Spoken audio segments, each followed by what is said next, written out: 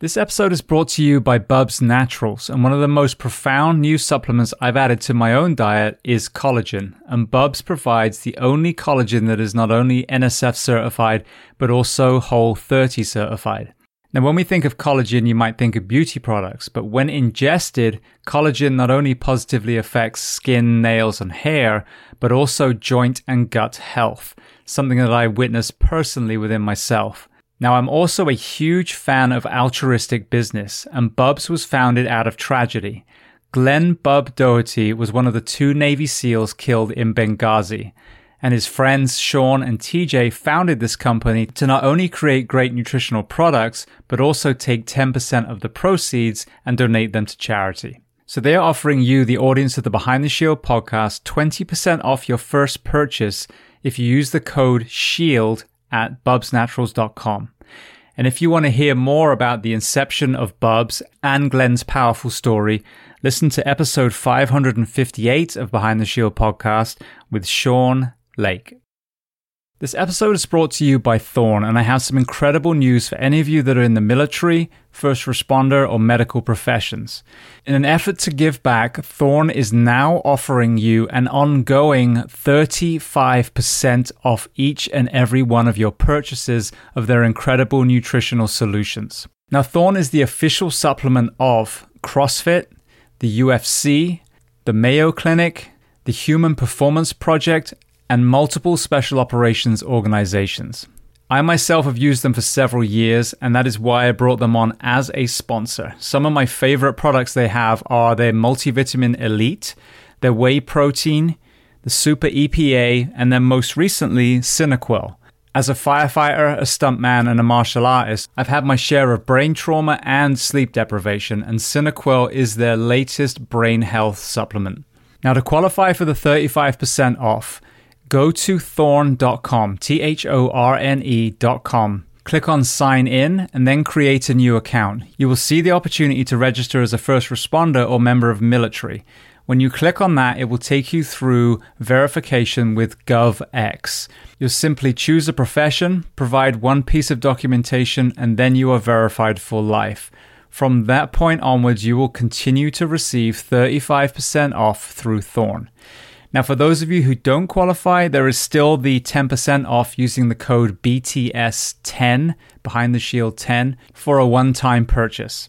Now, to learn more about Thorne, go to episode 323 of the Behind the Shield podcast with Joel Totoro and Wes Barnett. This episode is sponsored by 511, a company that I've used for well over a decade and continue to use to this day. And 511 is offering you guys, the audience of the Behind the Shield podcast, a discount on every purchase you make with them. Before we get to that code, I want to highlight a couple of products that, again, I personally use today. One of the most impressive products they just released is their Rush Backpack 2.0. Now, for many of you, whether you're going to the fire station, the police station, whether you're traveling with your family, whether you're taking training courses, we have to fly, we have to drive, we have to take trains. And I have to say, I own multiple backpacks, many of 511's different ones, but as far as a day pack, this one was the most impressive. There are so many different compartments. The way it sits on your back is incredibly comfortable. If you are a concealed carry person, there's also a spot for a weapon. So they've thought of multiple things that a man or woman would have to do on a daily basis. That is in addition to all of the products that I talk about a lot. Their uniforms, fit for men or fit for women in the first responder professions. The footwear that they offer, whether it's the Norris sneaker or the Atlas system that is designed for foot health and therefore knees and back and hips and shoulders and neck. As a civilian, I live in a lot of their clothes as well. Their jeans stretch. You can actually squat down in them. We live in Florida here, so I wear a lot of their shorts, which again, very lightweight material. You can get it wet and it will dry almost immediately. And then moving to the fitness and tactical space, I used to have just a regular weight vest. Recently, I switched to a 511 vest and actually bought ballistic plates as well. My thinking was simply, if I'm going to have a vest, why not have one that protects me as well? And that TAC vest is trusted by law enforcement all around the country. So I mentioned they were going to offer you a discount code. So if you go to 511tactical.com and enter the code SHIELD15, SHIELD15, you'll get 15% off not just that one purchase, but every time you visit their store. And if you want to learn more about 511, their mission, their products, then listen to episode 338 of the Behind the Shield podcast with the CEO and founder, Francisco Morales. Welcome to the Behind the Shield podcast. As always, my name is James Gearing, and this week it is my absolute honor to welcome on the show fellow firefighter and podcaster, Pete Wakefield. Now, Pete is a veteran firefighter in the UK and is also the host of the Firefighters podcast. So we discuss a host of topics, from some of the notable guests and stories he's had on his show, the British Fire Service, firefighter fitness, the Firefighter Challenge, and so much more. Now, before we get to this incredible conversation, as I say every week, please just take a moment, go to whichever app you listen to this on, subscribe to the show, leave feedback, and leave a rating. Every 5-star rating truly does elevate this podcast, therefore making it easier for others to find. And this is a free library of well over 650 episodes now. So all I ask in return is that you help share these incredible men and women's stories so I can get them to every single person who needs to hear them. So with that being said, I introduce to you Pete Wakefield. Enjoy.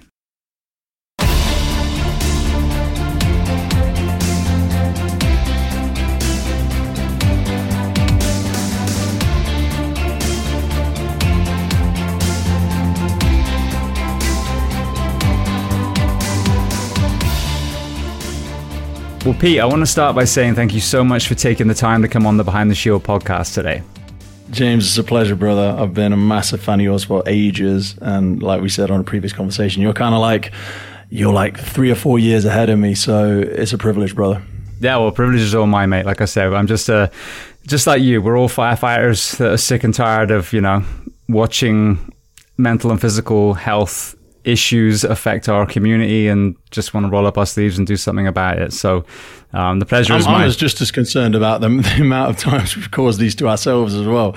Some of the conversations we've had before and listening back to some of your injuries and some of the challenges I've been through. There's so many stuff we face, but so much of it is also self-created as well. And I think that's a fascinating thing that I'm interested in getting into today. Yeah, well, we're about the same age. So a lot of things that I discuss on here, it's not even so much bringing these radical new ideas that no one knew until 2022, but reverse engineering all the fucking bullshit that we were taught when we were young and going back to our grandparents, great-grandparents era where they actually knew how to move properly, how not to sit still all day, how to read, how to eat, know where their food came from. So it's deconstructing a lot of the stuff that we were taught. It's crazy as well, though, Al, how so many of our efficiencies, they say efficiency is smart laziness, right? But our efficiencies have gotten us to a point now where we have managed to engineer out a lot of the fundamental human aspects that gave us those strong characters, that gave us those strong physiques. That also just that. My old man, he ran a building firm for 45 years, never really got sick or anything like that, but he worked outside, 12 hours a day, 6-7 days a week. And now we create these wonderful homes, and it softens us so much. And it's trying to strike that balance between going back and trying to be the Gogginses of the world or any craziness like that. There's somewhere in between. And sometimes I think we just overshot that by a mile with our own justifications of trying to make it easy for ourselves. We're just trying to be smart. And then we create these other problems for ourselves as well. Yeah, I think in the world of efficiency, you get the biohacking. The life hacks. And then you just, you listen to these real experts. And I just had Russell Foster on, who's one of the fathers of circadian rhythm research and sleep medicine. And you listen to him talk. The metric that world goes by is still sleepiness. Now, that's different from chronic fatigue and, hormonal disruption and all those things that come with our line of work. But, basically the best metric isn't your Apple Watch or some of these. And you listen to him talk about that. The technology of that is actually completely unfounded. It can tell when you went to sleep because you stopped moving. And it can tell when you woke up because you started. And that's about it as far as the actual science behind that. But you and I both know when we wake up if we slept well or not, if we slept long enough or not, purely on how we feel the next morning. And that is the true life hack of sleep, for example. Do you ever find, though, and I'd be interested to hear your perspective from the emergency services factor around, some people say they're night owls and you get those, what would you say you are? You're an early bird or a night owl? I would say more of an early bird. Yeah. So the fact that you're an early bird versus the night owl, it's probably something to do with how you establish yourself as a protector in your community. Not saying you're better or worse than anybody else, but historically, from my limited understanding and from my readings, people would have to sit night watch, even as a tribe. If we were a tribe of monkeys just sitting around, somebody's got to sit up during the night, because that's why we're scared of the dark, because the cats come out at night and they're going to come and get us. But the big, more primitive, and I say big just because back then it was that aspect of who could protect the tribe. They would have first choice of mate, first choice of meat. They would eat first, then they would have sex first and all that sort of stuff. But the weaker members of the tribe would be asked to stay up during the night to keep watch. And then if something comes, they need the well-rested person, which back then would have been more physically capable, to be able to go out and fight that person. So I wonder if there's some historical generational stuff in the way that protectors have become more early birds, and that's why you see so many people going out doing these early workouts. And because I've always been an early bird, but like you said about the creation of like indoor light, or more specifically when we say about your circadian rhythm, how that has affected us and how that kind of distorts the world of the first responder as well, because we live in a world where, I mean, it's a 24-hour society, right? So when do you find time to reconnect with your circadian rhythm? And we're just so lost, and you almost feel for your body. If your body had its own voice, what would it say to you? You're asking it to achieve the world, you're asking it to do everything, and it says, yeah, great, okay, so just make sure you do your part. Like, give me the fuel, give me the resources, give me the rest, and I'll do all the things you've asked me to do. And then you throw it some drabs. You come up short on your order and expect so much from it. And I know you said, I mean, you recently released some blood work, right, on the difference between when you were serving versus now. I mean, that's a colossal difference, and you look better as well, with the greatest of respect. You were rough when you left. I remember you said about your wife, and I remember reading in the book, how much time you took away from your family and your children, and the debilitating aspect that had on your health and your testosterone as well, right? Yeah. So and it's funny because when I speak to a lot of responders, young guys, I mean, obviously male and female testosterone limits are different. They're still just as important, but as far as the metrics, I'm only familiar with the actual numbers of the men. But a lot of them are in the 300s, and we're talking about guys in their late 20s, early 30s, and forward. And what's crazy about that scale is a guy, Dr. Kirk Parsley, I had on the show, is a Navy SEAL and a sleep medicine, guru as well. And he said that metric came from a study in the Northeast, somewhere near one of the Ivy League schools. And so that lower and upper range, the upper range is the 18-year-old high school football player, and the lowest range is a sedentary, 80-year-old that's, just sitting in a chair waiting to die. And so you have this, this metric. So people go, oh, it used to be, oh, you're in the range, you're 200. 30-year-old firefighter. And as you think about it, 30-year-old firefighter should not be 200. They should be closer to the other side. So we had that issue. Now it's done a complete 180 where we have this exogenous testosterone industry. I don't know if it's the same in the UK, but here in the US, people are just profiteering.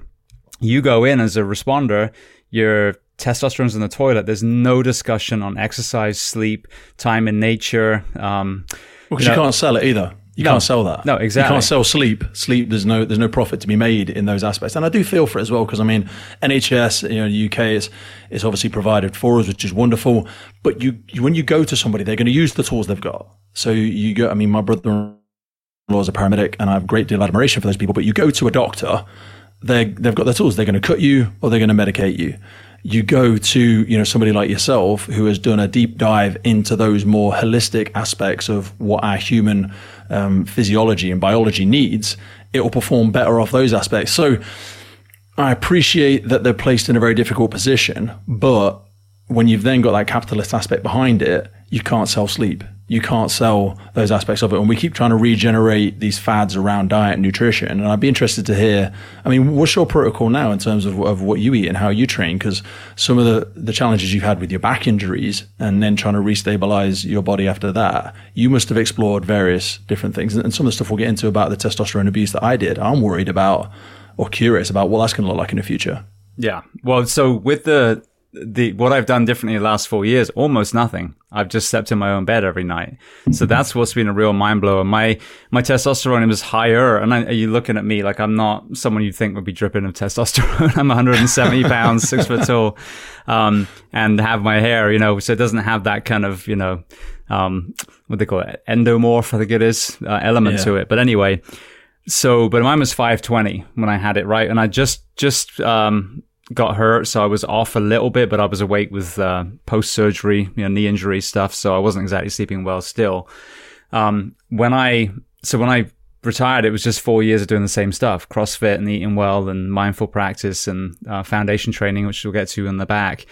But so 520 when I was on shift, I just had it done the other day and it was 860, which the top level is like 1100, I think, at 48 years old. So that was the thing I wanted to tell everyone, was just simply, before you go and decide that's the only route for you with the testosterone, explore all these other elements. And if you're a responder and you just feel like shit, and you're starting to really be frustrated with the way your organization is run, and let's say you've got 15 years in or 20 years in, whatever, I understand. A lot of people commented, yeah, I've still got 20 years to go. No, you don't. You are making the decision to stay. You could literally leave tomorrow. Now, would you have to refigure some finances and stuff? Excuse me. Some finances. There's always a cost, isn't there? There's always a cost. There's a cost both ways. Exactly. But what's more important? The time with your family, your health, or doing what you've always done. And that was the thing. So when I stepped away, I knew I felt better, but that metric was just one of those kind of aha moments to put out there, like, hey, I talk about this stuff, I bring these experts on, but here's a little kind of self-explanation, self-testimony. The only thing in my life has changed is sleep, but that's had a ripple effect. Like, my alcohol use has diminished incredibly now, which has given me better sleep. My caffeine use, therefore, has gone down. So there's, other compounding factors, but removing shift work from my life was the key, denominator that changed. Well, that's where you get into those sort of lead and lag metrics, isn't it? Where one thing is a cascade domino effect of so many others when we're getting into those marginal gains and stuff like that. But one thing we haven't discussed is, and I've never had mine measured, is that aspect of cortisol as well. That the really destructive long-term chronic effects of feeling that stress, because historically it was only supposed to be, it's that sort of fight or flight response, isn't it? It usually gets dumped in there with all of your adrenaline and norepinephrine and all that sort of stuff. And it plays a massive role, but it demands a lot of energy from your body, so it switches everything else off. It's supposed to be that, there's a rustle in the bushes, saber-tooth tiger jumps out, bang, there's dump all this adrenaline in there, drop the cortisol in there, sharpens all your awareness, switches everything else off. So in order to recruit that energy, it doesn't just bring out of nowhere. It shuts off your digestion, it shuts off your hair growth, it shuts off all of those aspects. It shuts off your defenses, your immune system. That's why we're supposed to have it in there for such a short period of time. But like you were saying, when people are now putting themselves in positions, and it's so sad to see it in some aspects of the emergency services where they're not having that big surge. It's like they've got it on an IV. There's like they've got it on a drip for certain people. So if your body is constantly still switching the light switch off of your immune system, of your growth, of your digestion, that aspect of it, I think, is what the colossally thing is. But for some people as well, when they first joined, they're still romantically have that ideal. I mean, I still love what I do as a frontline responder, as a firefighter, but I've had to continue to evolve because as humans, we are little, we're little problem solvers. We're little dopamine machines. We have to have some aspect of progression, some aspect of, I can see my life is developing towards something, I'm learning, I'm growing. But if you don't have that, you just get that drip. And if you're just taking that drip time after time after time, I feel for you, because it's uncomfortable, but sometimes it's not uncomfortable enough to leave. It's the analogy of, you hear the story of the guy when he walks up and the guy on the porch is sitting there with his dog and the dog's groaning. And he's like, dude, what's up with the dog? He says he's sitting on a nail. So why don't he move? I said, well, it doesn't hurt enough. And so many people live in that messy middle. So many people live in that, I'm uncomfortable, but I'm not uncomfortable enough to move. And there's so many factors within that, because you yourself, you had some physical discomforts and stuff like that, but because you could still be working operationally now, at your age, what made you take that move? Because I always wonder, and you said to me, the other day, that one of the biggest freedoms with the success of the podcast was your ability to step away from your career that you'd done for 15, 16 years and now pour yourself fully into sharing the message of other people. But in doing so, there's almost a death of the identity there. So how did you deal with that? Because that petrifies me, I'll be honest. So I'm a big believer in something bigger than myself. So universe, God, whatever people like to label it at. And my journey was definitely steered to the point where Sorry, my German Shepherd's freaking out outside. To the point where the decision was kind of taken out of my hands. It was ironically the same with my divorce. So I discovered a fact, and therefore it made it, there was no other option to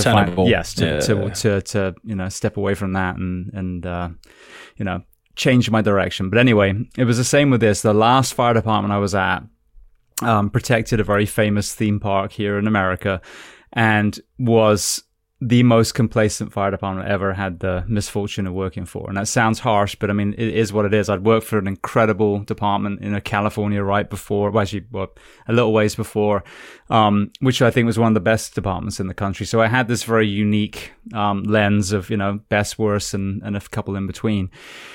And when you start trying to make positive change and you are hitting roadblock after roadblock after roadblock, and it's all coming from, selflessness, and you're not trying to make changes to make more overtime or, to have gold-plated bunker gear or anything stupid like that. You're trying to stop people from dying, either people you work with or people that you serve. And so basically it was such an untenable atmosphere. I'll just kind of paint the picture. I've told this story a couple of times, but one example, one of the guys I got hired with passed away about a year into our service there. And I was struck initially by the kind of lack of impact that it appeared to have on this department. It was only a 4-station department, so quite a small department. I think it was like 100 people, uniformed personnel, something like that. Anyway, it was just like, kind of meh. And I'm like, Jesus Christ, this is weird. So anyway, the day of the funeral, I'd volunteered to take the ladder company down with a crew, put the big flag up. You've seen over here in the US, we hang the American flag between the two aerials.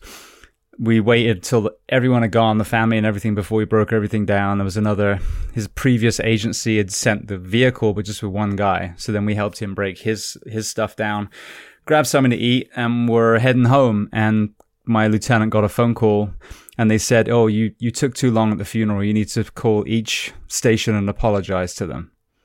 They've been running calls while you're gone." Yeah. So that I think that story just illustrates the lack of brotherhood and sisterhood in that particular place. So between all those things, I hurt my knee and I'd rehab back to, you're rightly so, I could jump on an engine today and serve 100% fully. But I just kind of came at a crossroads. I was about to go back and I was full of dread. And I was like, I don't think I'm going to go back. And this podcast was 2 years old, and I told my wife, hey, what would you think if I just took my pension, cashed it out, and then paid myself for 1.5 years, and that gives us 18 months to see if I can, get this going to the point where I can get the sponsorship to pay the bills. And then worst case, I'll just go back to the fire service. I've actually been offered to test for a local one here. Asked to, which is pretty unique in itself. So I had a kind of, safety net. But that was it. And then when I stepped out, firstly, the weight off my shoulders was incredible. But more importantly, I realized that I could truly advocate for the first responder community now, because no one can tell me you can't say that. No one can say, you'll be written up if you whatever.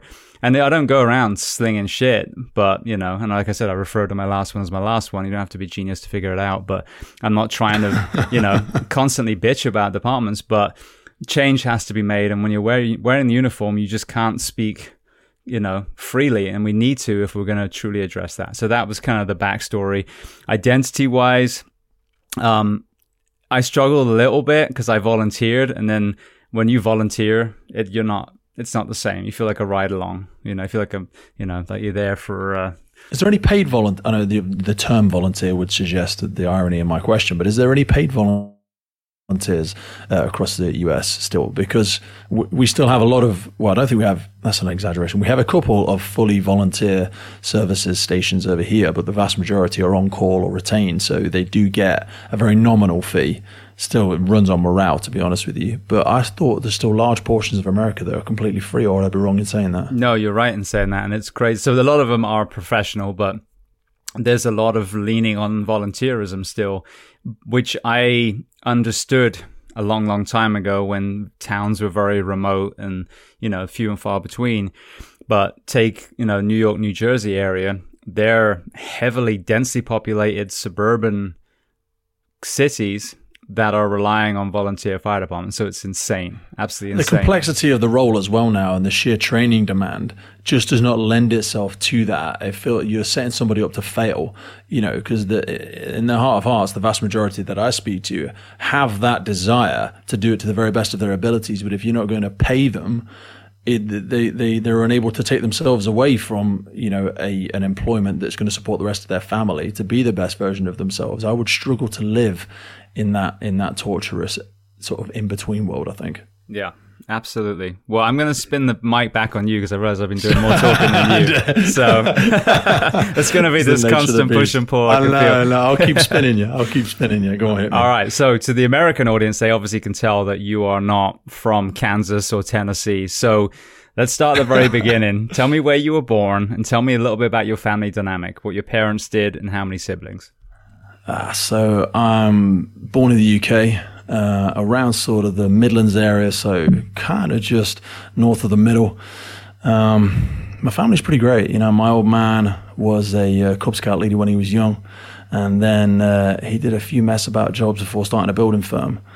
And the lessons that he learned as a scout leader, my mum and dad actually had all the scouts lining up outside their church when they sort of graduated from it. And the reason I say that is because so much of my childhood involved my dad, taking me up top of scaffolding, which is, something that he would do regularly, and teaching me to tie lines off. He'd take me out into the woods. We'd be making dens and campfires and improvising and learning how to navigate by the stars and all that sort of stuff. My mum, she kind of came up from nothing. She had a really rough childhood, and I'll probably not go into too much of it out of respect for her, but one of her biggest things was always just to be a mum. And as sad as that sounds, which is probably harsh for me to say that because I see so much in her and I see so much potential in her, and she actually worked her way up through several businesses to become a financial director, and very successful in what she does. But I see the dichotomy between the lack of belief she has in herself and how that kind of fueled my dad to be that provider, to be the one the driver, and he had a bunch of explorations into different properties and stuff like that alongside his building firm, and so much of that character had a massive influence in me as a child. I have a sister. She again was kind of the complete opposite of me. She's 2 years older than me, but she'll always refer to me as her older brother. Predominantly because I was always so goddamn serious. I was always just like relentlessly competitive. And also at a very young age, I started to take on physical aspects and physical challenges that were all self-imposed, but sent me down a rabbit hole of becoming a very large human being for a period of time, which came with its own regrets and challenges I'm sure we'll go into. But she went down the academic route. She's a primary school teacher now. She's fantastic at what she does. I see the way she interacts with my children. And she has taught me so many things in terms of, active listening and empathy and flexing your style. And I think she's great. She really inspires me. As a kid, I was... I'd say very competitive. I always say I'm sociable, but not social. What I mean by that is you put me in a group, I'll talk to absolutely anybody. I'm happy to engage in anything. I'll stand on a stage and I do a lot of that talking and speaking and all that sort of stuff. But I never felt the need to seek out groups. I used to be so happy I'd spend a whole day by myself running around fields or swimming rivers and creating these ridiculous explorations for me to have as a child. And I'm sure some of that was born out of the scouting aspect of it. And then headed into school. Depends how far you want me to go with it. Well, I do. I want to move forward from there. But that being said, not many people, were of the previous generation that came from the scouting world. And I do have someone else, I forget who it is, but someone in America who that was actually their early background as well. Did he ever comment on, and this is a recurring theme, you look at basically every bad thing in the world, it's a few shitbags wasting, ruining it for everyone else. When sadly people think of Cubs and Scouts, pedophilia also pops in because we've all heard the horror stories. So with him being so embedded in such an amazing organization that has so many benefits, does he ever discuss on, some of those cases and what that did to scouting? I I mean, he never really had any experiences with that aspect of it. He placed me around environments where there was a lot of physicality involved, and we did a lot of community work with Cubs and Scouts and stuff like that. I took a lot of the benefits from that with my dad privately. In all honesty, because he was so busy, when we weren't doing things on the weekends and stuff like that, I pretty much would never see him. So a lot of that aspect of it came from him injecting me into the local groups. So into the groups where I would learn those skills. And the history of scouting, I mean, it began, it was only like in the 1900s when scouting began, but you see so many people, and if you look through presidential campaign, the history of presidents and stuff like that, so many of them, there's a lot of correlation between the characteristics. I mean, even just the aspect of dib, dib, dib. You know, it's always do your best, do your best, do your best. As simplistic as it sounds, but, you know, some of the basic things that they would ask you to recite, almost like mantras before mantras became a thing in the world of positive mental attitude and all that sort of stuff. It was just, you know, I promise to do my best, you know, do a good deed every day. And that led me to that curiosity of finding things and tasks that I could do for people where there would be no possibility of return. Because I think that's the true definition of a selfless act, is where the other person can never repay it. There's no expectation of it. And I think that's quite a rare thing these days, because we're very conscious of the investment of our time and where that's valued. And yeah, there's some of the things that I've got most from that. And I think it kind of led me into now in the work that I do with UK International Search and Rescue. That kind of got me back into those days. And I was so happy to find that within the UK Fire and Rescue Service, because it's such a unique set of people with, you know, associated moral compass and values. And as you've alluded to, and I hear you speak about on the podcast, we like to think that as a general finger in the air, that most people in the emergency services have that very same moral compass. But that thing, you know, compasses can be affected by magnetic pulls and all sorts, depending on what environment you place them in. And some people can get lost.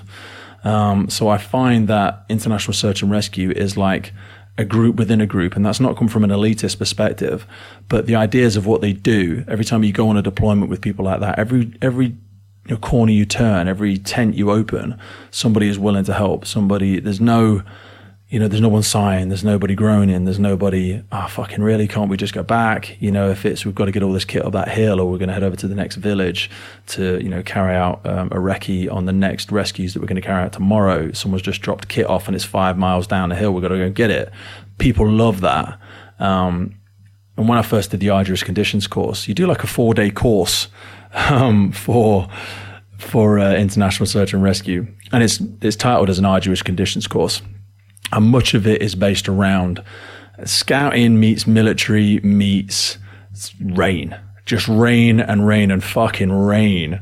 And is basically designed just to beat you down, you know, to break you down to your very base and see what lies beneath all of those layers of bravado. Because I have found through that so many people in the emergency services can be great for 12 hours. You know, they're so conditioned to that expectation of the finish, but when there's no finish in sight, or when it's always a false finish and when you're not sure when it's going to end, that's what that really brings into you. And within that, you carry logs around hills and you do different levels of navigation. A lot of this is either done in the Lake District in the UK, which if anybody takes a look at it, if you can find a picture where it ain't raining, then, you know, it's midnight swims across desolate lakes. And it's, you know, finding people in loads of bracken and woodland, and then doing open area dog searches, and then finding that person, having to carry them another 6 miles and then get in a different direction. And all of that, you know, trying to challenge people's decision making when they're absolute most tired. That's what kind of echoed back to my time in the scouting and stuff like that, and also it makes you feel more human. You know, some of the stuff we were talking about in our early conversation, those aspects of getting down to the base level human instincts. When you take away, you know, you look at that hierarchy of needs, when you take away all of the bullshit that sits near the top, when you just get back to those basic needs, if you're focused on the basic needs, you don't worry so much about all of the BS that causes so much mental anxiety. We're, like we said earlier, we're problem solvers. But if you're focused on the problems of how to sleep and how to feed and where your next meal is coming from, you don't get the opportunity to focus on things that are outside of your control that cause so much of that mental frustration. And now that we've solved so many of those base level needs, I see that as some of the stuff that perpetuates this mental fog that I see so many people sitting. And you see that in the emergency services when it gets quiet, people don't have those same drivers. There's nothing worse than a crew that hasn't had a call in a couple of sets or a couple of tours.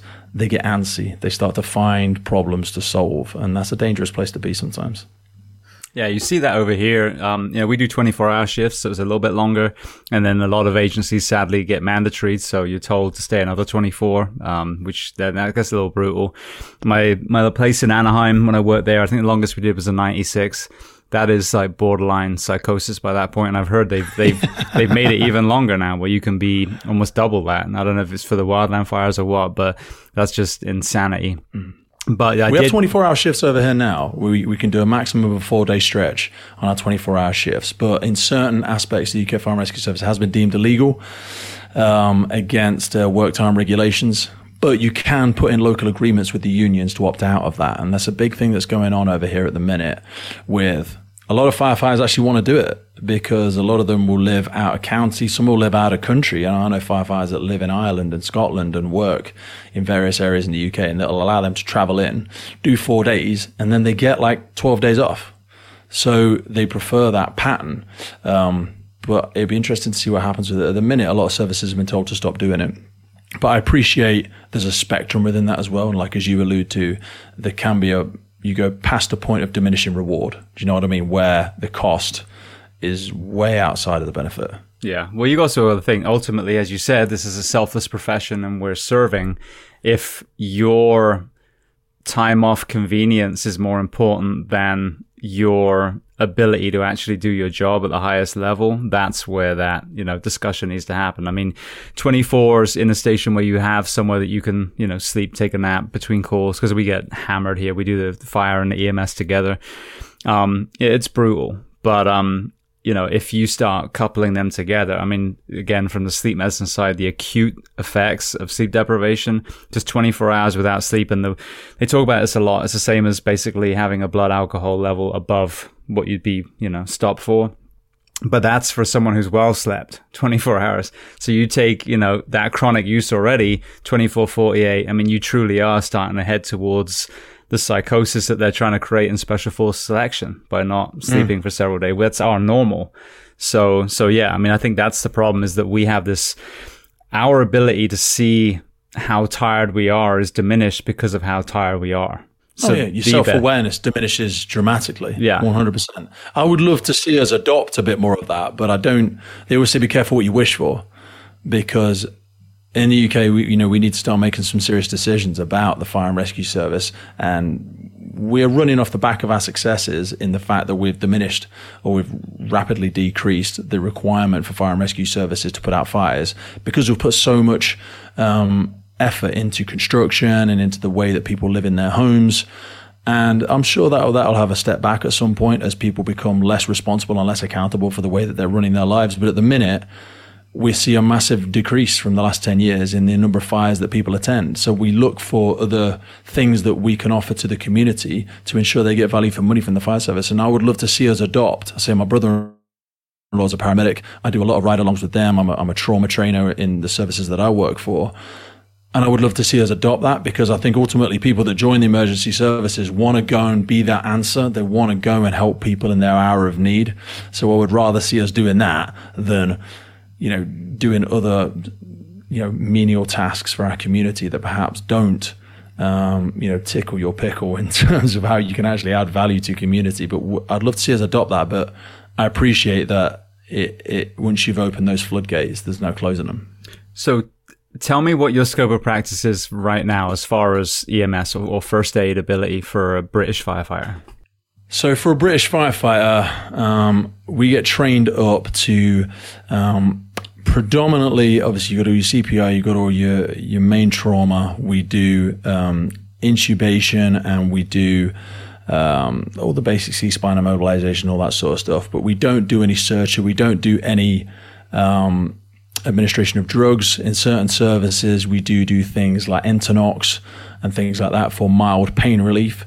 But that really is the extent of what we do. But the irony being, and a lot of people are saying that, people that don't want to see us adopt more of the EMS, more of that trauma aspect. Well, half the time, because the NHS is so busy, I mean, I was, running calls a few weeks ago, and we had a road traffic collision, and we had a woman. She was conscious, but she had several large bleeds, nothing hemorrhaging. But we asked for, paramedics, we asked for ambulance to attend. And because she wasn't hemorrhaging, because she was conscious and breathing, 9 hours. 9 hours is the earliest they can be with us, because it's not a red one. It's not anything like that. So we're going to do it anyway. As much as people say they don't want to do it, when a call comes in, the fire service are going to be the first there most of the time. So we're already doing it. I would just like to see it formalized in a better way so that people are being financially remunerated. People are being, firefighters are being rewarded for what they're already doing. But I see that people are worried about that because they don't want to open the floodgates and us to be going to every single call that the ambulance can't make it to. But I mean, like paramedics, the average career span is like 5 years in the UK now. Oh, really? People are not staying in that because they are just so overworked.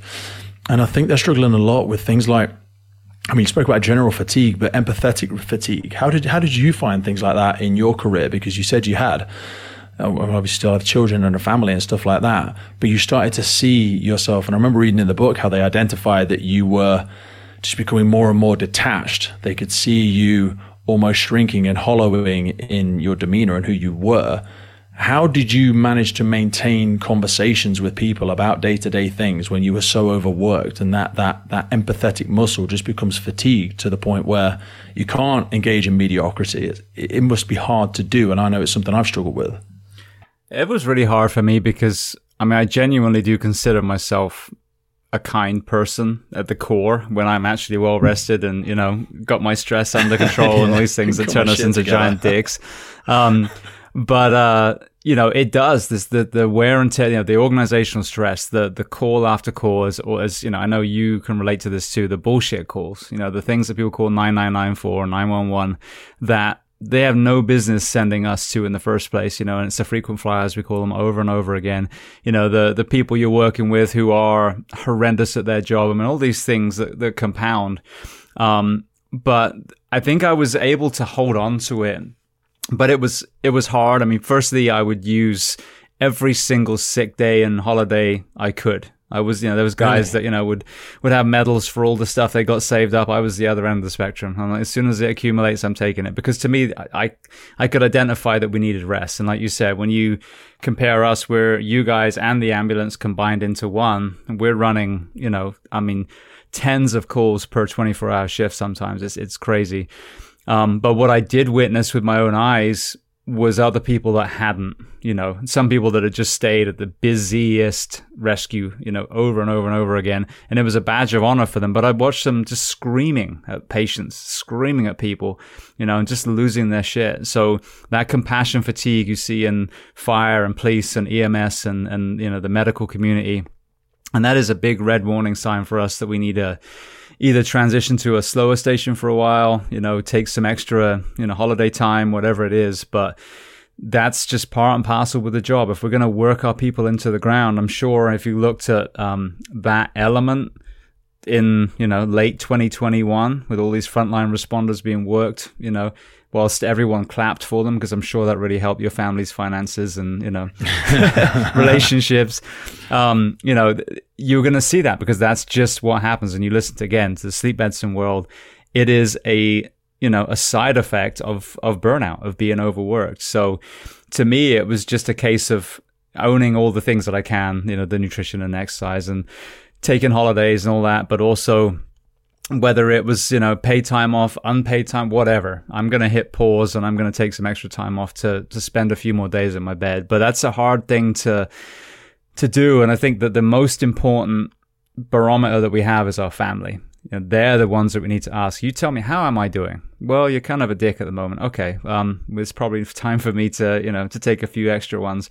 But that's why I fight so hard for the working environment, because the men and women that we send out on people's worst day to cut our child out of a car or to climb a ladder and pull them out of a bedroom window, whatever it is that we're doing, we should be given a work week that gives us more rest and recovery. But you compare us to the average civilian profession, we get a lot less, and that is absolute insanity.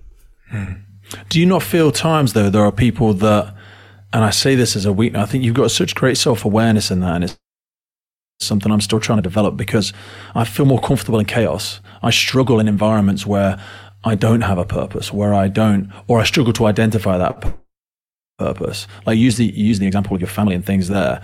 I always say with my children that they want quality time with me, not that, it's the quality of it, not the quantity of it. I hear people say, I spend every evening with my kids. And I'm like, it's bullshit. You're fucking sitting on the sofa watching the telly while your fucking kids upstairs on Netflix or some shit. You're not spending quality time with them. And I'm sure that's my own justification. I've never written a parenting book, and I don't envisage I will. I don't know if anybody knows how to do it properly. I certainly don't. But it's like, my daughter, I'm not as interested in as I think I am. My daughter wants an hour of my time. She wants maybe a couple of hours of my time. We go and walk the dog around the park. We play a game. We do something like that. And then she's got her own shit. She wants to go and do other things.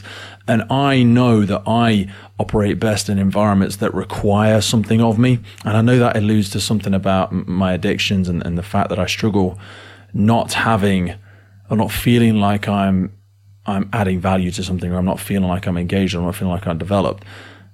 But I would always rather have that. I feel like, and it's again, we justify these things to ourselves. And I'm sure we're all the best salesmen in our own head, because I've justified myself overworking, and I justify myself doing that side of it and continuing to throw myself back in the river. You know what I mean? You climb out of it, you thrash through the rapids, and as soon as you get out, you go, oh, I'm going to get back in. And someone's like, dude, this shit is not sustainable. But within there, it gives you purpose. How do you answer that? Because you still work hard now. I mean, dude, the output you have with the podcast is colossal. So you still do clearly have that massive work ethic, but you've managed to get a hold of that self-awareness. And I don't think I'm there yet. So two things. Firstly, I think there's a little voice in all of us, because we went in, like I said, I always talk about this, that there's the yin and the yang. And it was that kind, soft, compassionate side that made us become a firefighter, a cop, a doctor, whatever it was. But then when you're on the job, when you're making entry to, a structure, or, again, you're sifting through the wreckage to try and find someone, there's no time for poetry and stroking kittens. You got to actually, get in the flow state and get it done. That takes some courage and some physical ability. But the big mistake that a lot of us make is we start identifying just in that hard part. Now all of a sudden you think you're Terminator. And I think there's that pull, this almost like facade that one day people are going to look back and you're telling yourself story.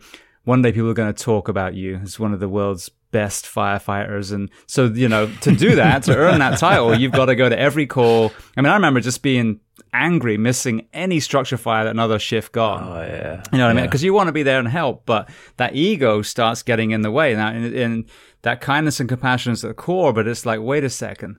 I wanted to be on that call. I wanted to be, making those rescues. And it comes from a good place and a bad place at the same time. So what was kind of finishing off the whole transition story, what made it bearable, why I stopped volunteering, is I realized that same path of kindness and compassion that sent me into the fire service, I carried on out. It's just the uniform doesn't look cool. And I'm not in a calendar. And a stripper showing up as a podcaster wouldn't get much money. So, let me articulate my way through this performance. Exactly. No one gives a shit. Tell me about your childhood. So it was the ego again. It's how I look versus what I'm actually doing. So I think that was a big thing, was giving yourself grace, giving yourself, the space, like telling yourself you've done enough. And I don't mean that like being lazy and just not putting in any effort. But as you said with your daughter, and same with my son, when I'm with him, I'm work really hard to try and be present. I'm not anywhere near perfect, but that's my goal too. I'm going to put everything away and spend this time with him. But then the reality is, like, I work at home. He's off from school at the moment. I feel guilty sometimes, but I've got work to do as well. And I got to tell him this is when I can't be with you. And I think it's the example that you set for him. Do you know what I mean? I always say children learn with their eyes, not just their ears. Are you that hypocrite? Are you the person saying, do your best, try your hardest, be kind, have a great work ethic, be kind? The child has every right to turn around to you and say, well, Daddy, are you trying your hardest? Are you doing your best? You're telling me to stay away from drugs. Are you doing this? Why are you eating those things? I stand at the school gates sometimes and I hear parents say that. And this is try hard, and I think, fuck, are you doing that? Are you doing that? are you, when you, and no one will know, you can bullshit me, you can bullshit everybody, but when you go to bed at night and you curl up and you close your eyes, you will know, did I give it everything today? And most of the time for most people, and including myself sometimes, I'm no better, the answer is no. But you got to be careful who you compare yourself with it, though, because I see a lot of people. I was talking to someone the other day, with the Jocko thing. You get these firefighters that are like, I was up at 4:30. Like, dude, you haven't slept for 2 days. You're an idiot. You need to be up at 10:30. I hate to tell you. And then with David, great. I mean, he's an ultra marathon and was extremely. David's fucked as well, though. He is fucked. If you actually get down into it, he has got some serious adrenal problems. He's got some serious problems with his legs. You're comparing the highlight reel to your backstage. That's half the problem. And that's not to diminish him. He is an incredible individual, but to him to have that longevity, and he's had to calibrate, and we all will. Mm-hmm. But he's David Goggins, and the rest of us aren't David Goggins or Jocko or Tim Kennedy or, whoever. And so you have to find your own path. But yeah, so we can always look and think we could do more, but I think that's a dangerous thing too. Where's that balance? And that work-life balance phrase is kind of worn out now, but it's true.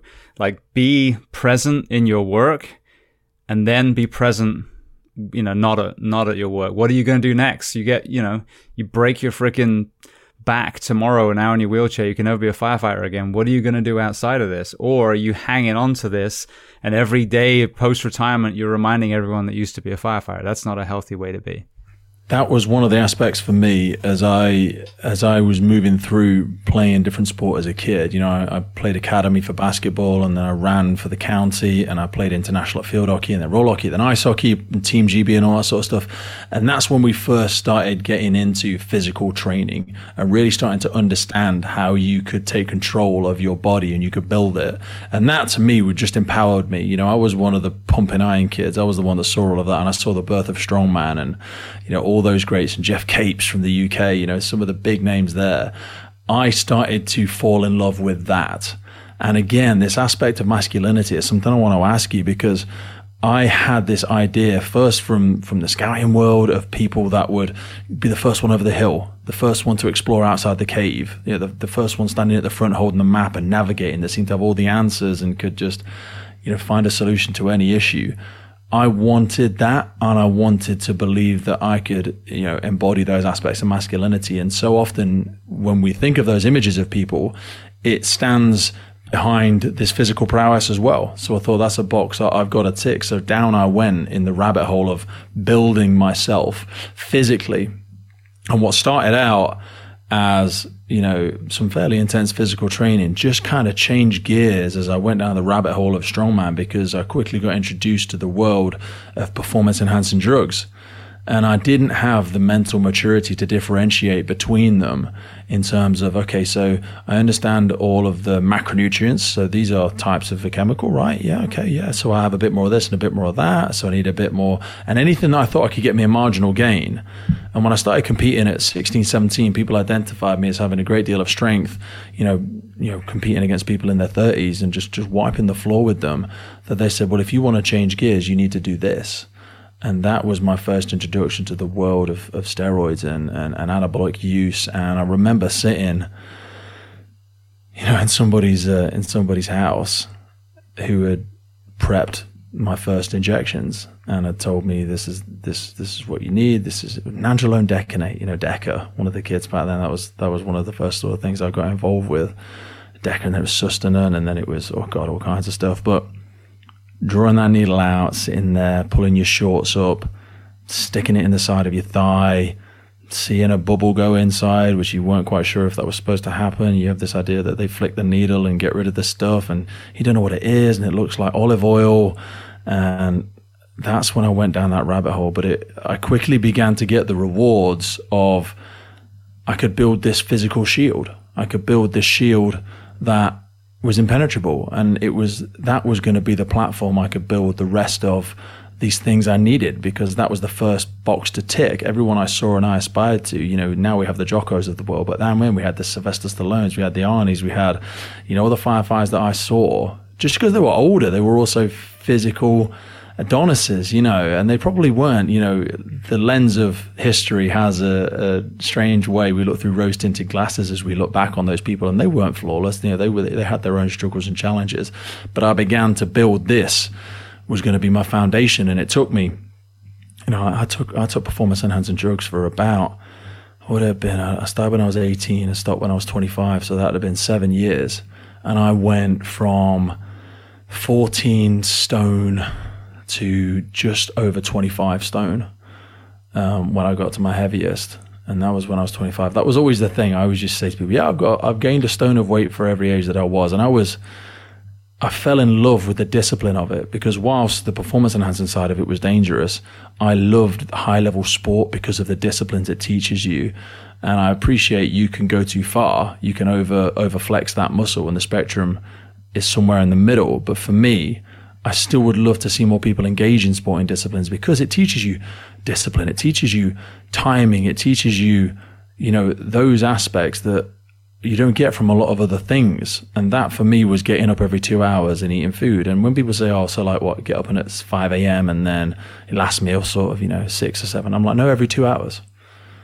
As in you get up every 2 hours, 2 hours through the night, and you eat, a couple of liters of water, and just fighting back that gag reflex.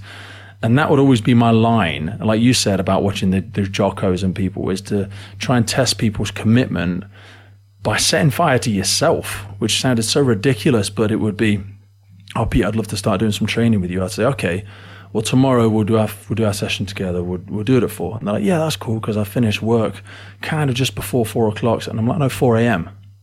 And they're like, fucking why? Why would I do that? Because that to me it has to be then. And then I'd go back and do it again in the evening, and then I'd do a bit of cardio in the afternoon.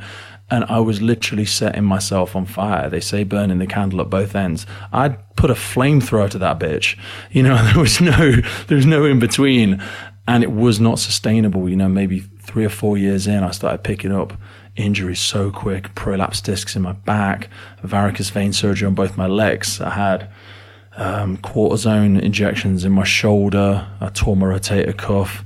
I tore my entire right pec off when I was about 23. And even now, looking back, I just can't understand why I kept going. Because you said about identity with the fire service. To me, back then, I'd kicked education to the curb. I'd thrown university into the long grass. There was no going back for me. I was built, 90% of who I was this big, strong person. That was who my identity was. So if I wasn't that, then who was I? I didn't have to challenge myself educationally. I didn't have to rebuild the relationships with my parents. My parents threw me out. They found needles in my bedroom when I was 18, and they couldn't understand it. They didn't know why I'd done that. If we played word association, James, and I said needles, you'd say heroin. Drug addict, heroin, whatever it might be. They didn't understand. And again, I justified it to myself. No, I'm not a drug addict. Of course I'm not. I don't take coke. I don't take heroin. I don't take that. I do this thing that is for my performance. You're a drug addict. And I don't mean to diminish the challenges that heroin addicts face and alcoholics face and anything like that, but it is a form of addiction. And it led me through such a self-destructive path. And I think so many people just keep heading down that and down that and down that. I feel so lucky to be able to speak for it from the other side, because so many people don't speak about certainly things like steroids, because it's prolific. It's fucking everywhere now, dude. It's absolutely everywhere. And now we twist it and try and reframe it and call it hormone replacement therapy. Man, you're juicing. You are just juicing. Well, let me ask you this a sec, because I want to just jump in if you don't mind. You talked about building a shield. That certainly, is a very similar thing. I had a female guest on the show, Nicole, who she was a fashion art student, and then she was in Manhattan when 9/11 happened, and the trauma through the civilians' eyes. She wasn't even in the building, but just, thinking that you're being attacked and, literally walking out of Manhattan and, the aftermath and all that stuff. But her mental health journey sent her to not only bodybuild herself and cover herself in tattoos, but also every partner she had was some roid-using meathead, because, as she put it, I felt, subconsciously like I needed a bodyguard. And it's the same thing when you say the shield for a lot of, men that find themselves doing the same thing themselves, that broken child, and I mean that in a positive way, whatever happened to that young man, is kind of wrapped around a layer of muscle, tattoos, whatever. So when you look back now at your early years, were there elements of trauma that you think contributed to that psychology? Yeah, when I first got into training with weights, before the days of performance enhancement and stuff like that, I got into door supervision, so bouncing and all that sort of stuff, as people would know it as in the States, I'm sure. And I was attacked a number of times. I was glassed in a couple of nightclubs. I was involved in a shooting, and it petrified me.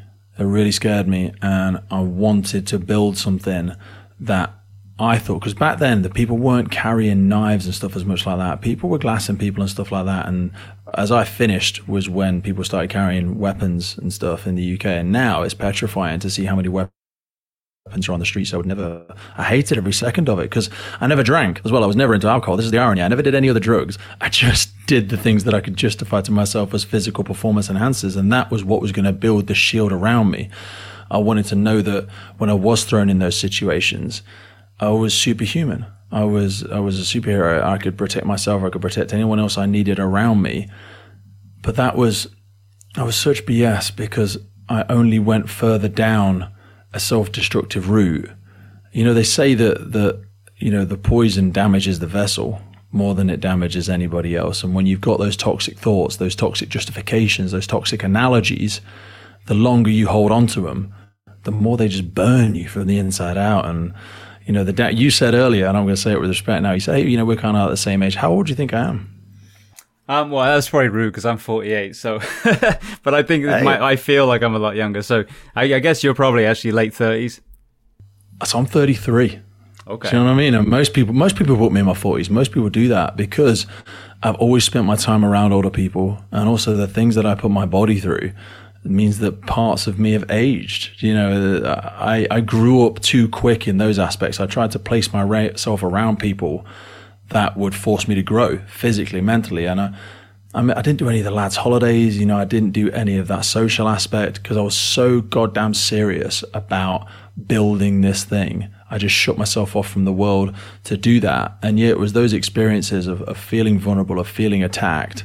And this happened in school as well. You know, I was so competitive that I was beating kids 4 years older than me in school, you know, in sporting activities out on the field, and they would come and wait for me outside classrooms. And I remember so many times the bell going, them sprinting into the classroom to grab me, and me climbing out the window, you know, and jumping like 2 floors down to then get away across the field, because nobody likes being embarrassed in front of their crowd. Nobody likes some kid 4 years younger than them beating them in rugby, or beating them, you know, in some fitness challenge in PE. You know, that losing face in front of the crowd, which only perpetuated my belief of masculinity, and only perpetuated that I get rewarded from physical performance. And I know that thread still sits within me now. You know, just in this British Firefighter Challenge a couple of days ago, won gold in that.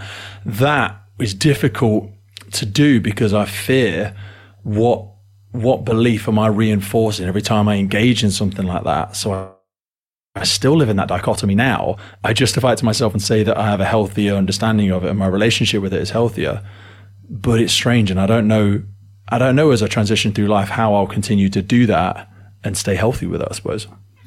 It's funny, because when you said field hockey, I played that too. I played at the college level, and to this day, I still feel like I have to justify that it's a manly sport as well. I'm like, well, you know, it's like football, but you carry a big stick the whole time. And it was very physical, and did probably get into more fights on the hockey field than I did anywhere else. But what was your experience with that sport? There's so many things like that. There's so many things like that, man, that are different from the US sport. So it's rugby versus American football.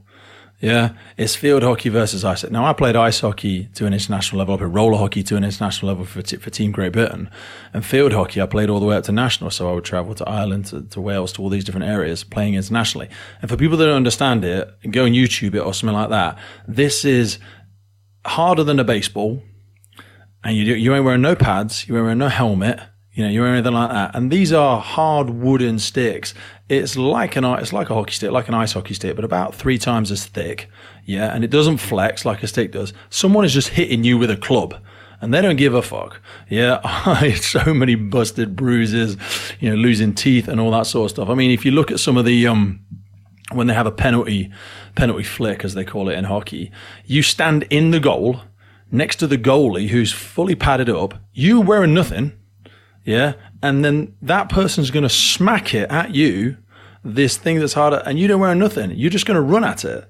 And it's so surreal. And I see that with the rugby and stuff, you know, when you see the impacts, and I played for many years, versus American football. And I'm not saying either is better or worse, but dude, rugby wear no pads. You know, we don't wear nothing. We don't wear no helmets. You know, it is just bone on bone. And I don't know, and again, I'm probably drawn to those sports because of the masculine aspects to them, but I worry the level of damage that we do to ourselves engaging in these things like that. Because, I mean, you'll know far better than I will, the studies that go on in boxing, in American football, in the damage that we do psychologically. I worry that they'll catch up with me at some point in the amount of things I'm lucky that I don't engage in any of that now. But those sports were certainly humbling, but again, probably perpetuated the fact that I would get rewarded for winning. I was the perpetual athlete. Everything to me was a competition. Well, I played field hockey up to University of North London, and I'll never forget, I had a bad game, and, you know, so I forget what the term was, something of the game, mug of the game or something. And they were like, so you have one of two choices. You can either wear a dress the rest of the day, or you can drink a shot from the top shelf of the pub. And I was like, this is fucking stupid. I'm going to join boxing. So I quit that day and then joined boxing instead. Another way to get my face smashed in. But at least there was none of that fuckery of some of these, you know, other sports teams. I'm here to play sport. I'm not British here. British culture was so fucking stupid with stuff like that, especially rugby teams and stuff like that. It would be, you would all take your shoes off. And then the person, you'd like stand in a line, take your shoes off, take one step back, pour 2 pints into their shoes. And then the race would be drinking the pints out of somebody else's shoe. And then it was a boat race. And I don't want to call it a boat race, but you all stand in line and you race against the other team. And you do so much just stupid shit like that. It wasn't even initiation because everyone was doing it. It was already on the team. And I think there's a balance there that I kind of lost out on that social aspect because I say past the age of 17, I didn't drink either because I just saw it as something that would affect my performance, which I think looking back alienated me from that team aspect. And I never discovered that again until I joined the fire service because I obviously went into that solo sport of strongman and isolation really. So let's talk about your journey into the fire service. You know, gone through this incredible sporting journey at such a high level. You're a strong man. You were, you know, doing the bodybuilding side as well. When did you find the fire service? And then initially, what was that physical bar set when you walked through the door? So there was 2 guys that lived on our street who were firefighters. And I would see and hear them racing past in the middle of the night. They were on-call firefighters, retained firefighters as it was back then. And I'd hear them racing through in the middle of the night. And as I got a little bit older, I started to ask my old man, you know, who are these guys? What are they doing? You know, I hear them going by, the alerters going off and the lights flashing and all this sort of stuff. And seconds later, you'd hear the fire engine blitzing through town.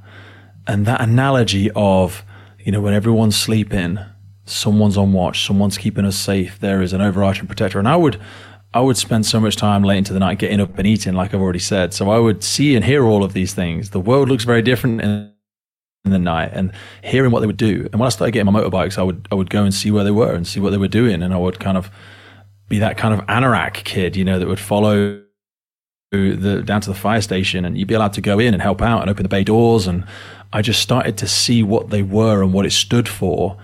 And this aspect of coming back covered in soot and, you know, washing out hose and 4 a.m.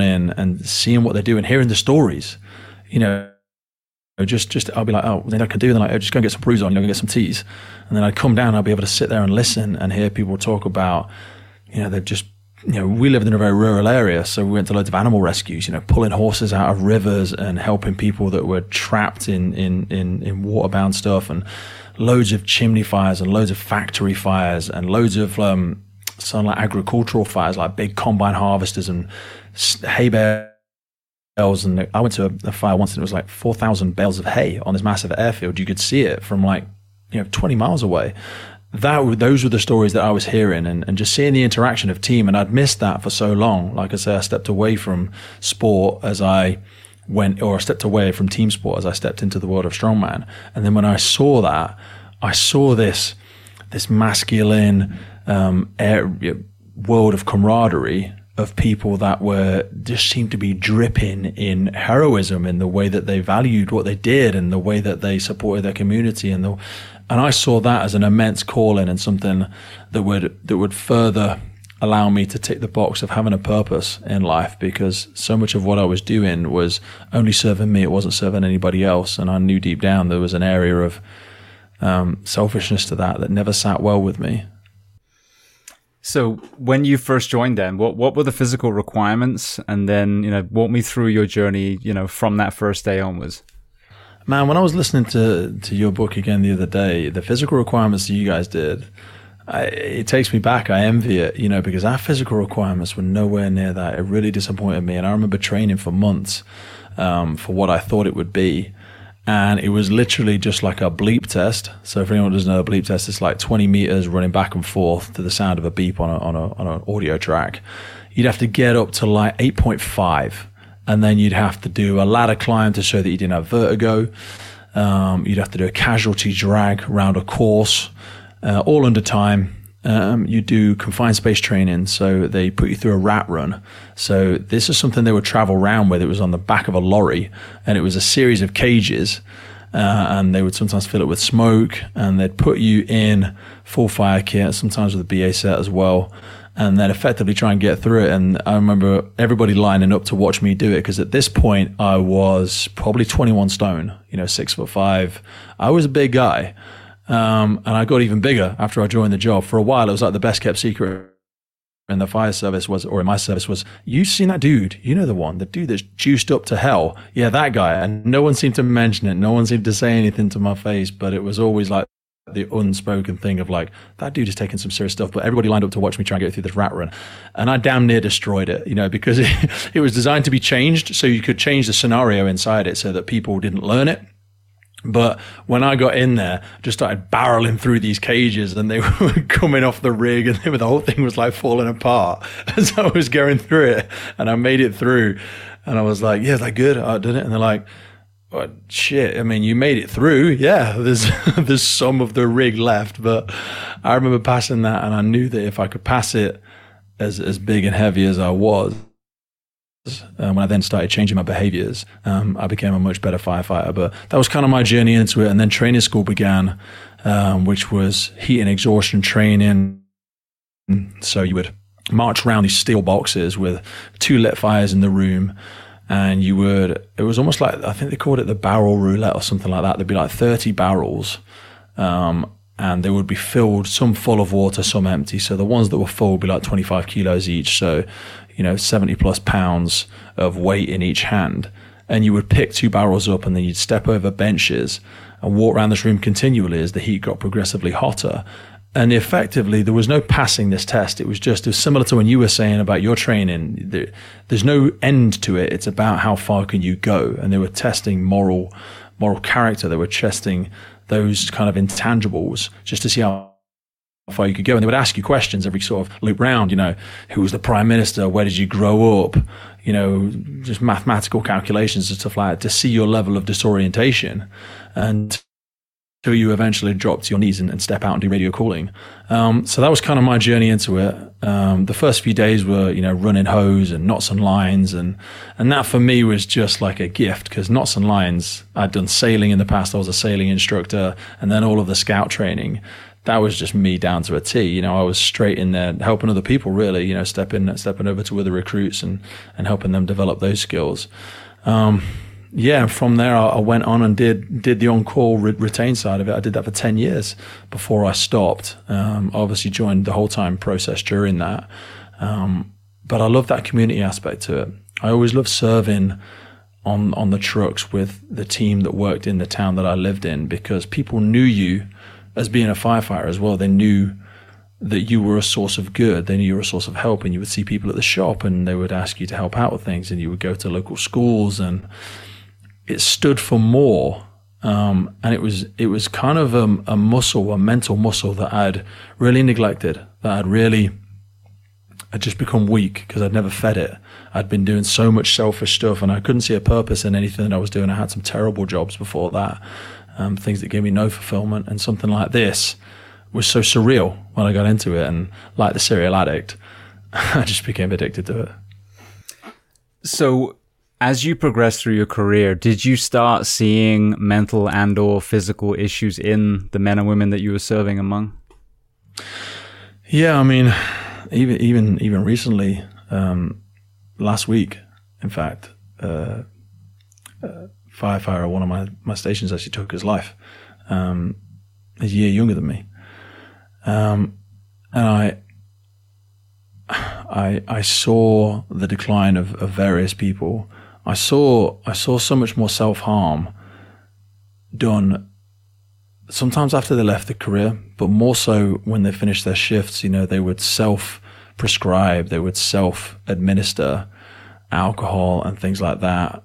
We even had a couple of instances of people turning in under the influence of alcohol and having to deal with that as a manager when I'd moved into a managerial role was difficult because I knew they were trying to solve a problem. They wanted to continue doing what they were doing, but they were struggling. They were struggling to find the answers. And this was really in the UK as we were starting to learn more about mental health and learning more about trauma. And I think there's a difference between what the lessons we tried to learn from the military. So some of our TRIM and stuff like that, so that's trauma risk incident management, came from the military.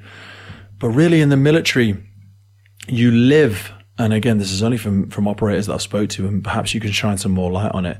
You live within that world all the time. So if you're on a deployment in a different country or, in a war zone, it's more difficult because you can't escape it, but equally, you don't change gears. So you are there and you're dealt with, and then when you come back, you get a package that's either good or bad. But with a firefighter, you change gears every day because you return back to your family, or you return like in the retained and the on-call and the volunteer world. They can be cutting bodies out of a car at 2 a.m. and then rock up to their job. I worked in a warehouse for a period of time. You're rocking up there at 7 a.m. and nobody knows what you've just been through. Nobody sees that, and they say, right, we've got these orders that need to go out today, or you're unpacking this, or you're cleaning that. And that was such a jarring experience for me. And I saw the effect that had on people around me and how they tried to find solutions to it.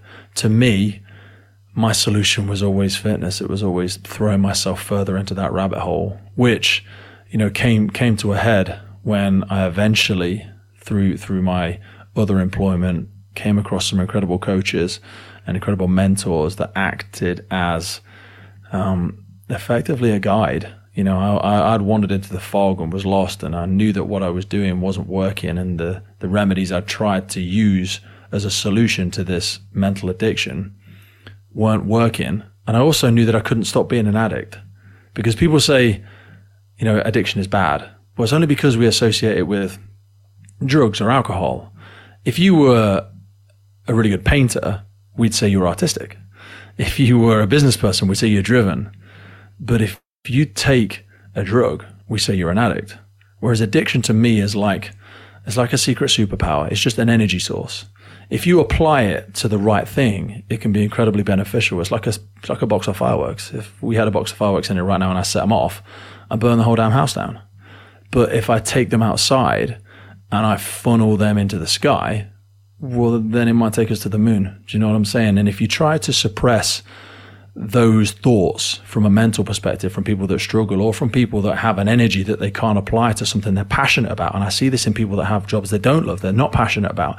If you try to suppress that, and I saw it so many times, it's like trying to push a balloon underwater. It's going to emerge. It's going to burst out. It's going to hurt you. It's going to splash somebody around you. You need to find a funnel for it.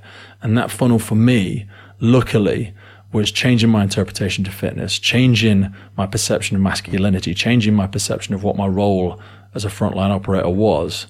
Otherwise, I was going to go off a cliff. I'd have destroyed my body. I'd have lost my job. And it got pretty damn close at times as well. So talk to me about that. Who were the mentors? What were the principles that they brought, and how did that apply to you? So the individuals I'll use are Chris, who was a manager in a business that I was working with at the time, and a lady called Grace, who was given to me as a coach initially to help me through some promotion processes. And we started to have conversations around initially what my drive for progress was in the organization that I was part of at the time. And from that, she kind of over-delivered and started to talk to me about what my drivers were in general and why I sought these things in life. It was like trying to drink from bottles that just emptied us, these things that I kept putting more energy into that weren't helping me. And she helped change my perception of the definition of success, the definition of masculinity, because for me, it had to be a physical thing and it had to be what you do. They were the things that I needed to understand. And like you were alluding to, you saw yourself as a firefighter for so long, that's how you added value. But actually, you are so much more than what you do. And I was so much more than just the physical presence that I could bring to something. I was like a cube. You know, there was more sides to me. You know, the real challenges for me were, well, why don't you go and rebuild the relationship with your family? You know, you've avoided that for so long. Why don't you challenge yourself academically? Because it's something you've always shied away from.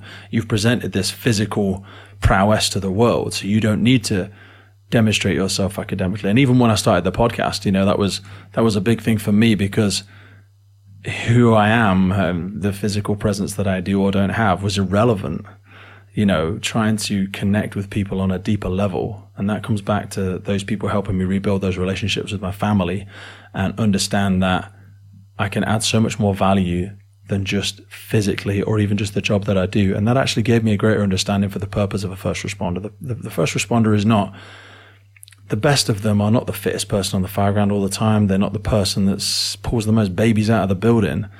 They're the accumulation of 1,000 small decisions of doing the next best thing, you know, the next decision, making the best moral, you know, decision from that point onwards. And it's just accumulation of all of those. It's not what you do when everybody's watching. It's not what you do when you turn up to the Instagram, because everybody can do that bit well. It's the things you do when no one's watching. You know, back then it was me sitting in a dark room injecting myself with things. That's what I was doing when nobody was looking. I wasn't confronting myself in those decisions, and those people gave me that level of self-awareness. They held the mirror up to me, and there was always a mirror there. There's always a mirror for all of us, but it becomes so clouded. We add layers and filters to it, and it's almost like, I remember reading the book of a monk, and they took him into the back of the library and says, this is where you find enlightenment. And they took him to this mirror, and he didn't even see that it was a mirror because it was so dusty and it was so cobweb filled. And he had to remove all of those things that he had put there, all of the bookshelves, and I had done that. I had placed so many filters. And that's what I think about today. You know, when we look at social media, how many layers we add to life that mean we need to complete all of these things to be the very best version of ourselves. But it is so torturous of our own mind to believe that we need to achieve these things to be the best version of ourselves, because the best version of ourselves is just the small decisions we make every day. You won't find it after something. You won't be happier when you achieve the physique. You won't be happier when you achieve the medal, once you achieve the promotion. If you're not happy now, if you're not happy in the decision that you make, nothing external is going to bring you that. And that's what those people help me understand, that those promotions, that those physical achievements, that deadlifting, 900 pounds wasn't going to make me a better version of myself. Only I had the power to do that. There was nothing external that could give that to me. Yeah, and I found that myself as well. And you even listened to, I forget whose podcast it was on. I heard a great interview with Johnny Wilkinson a while ago. And he was talking about, the incredible level that he got in rugby. And again, finding himself there, standing in that stadium. And then moments after, he's like, oh. Was it High Performance podcast? It might have been, yeah.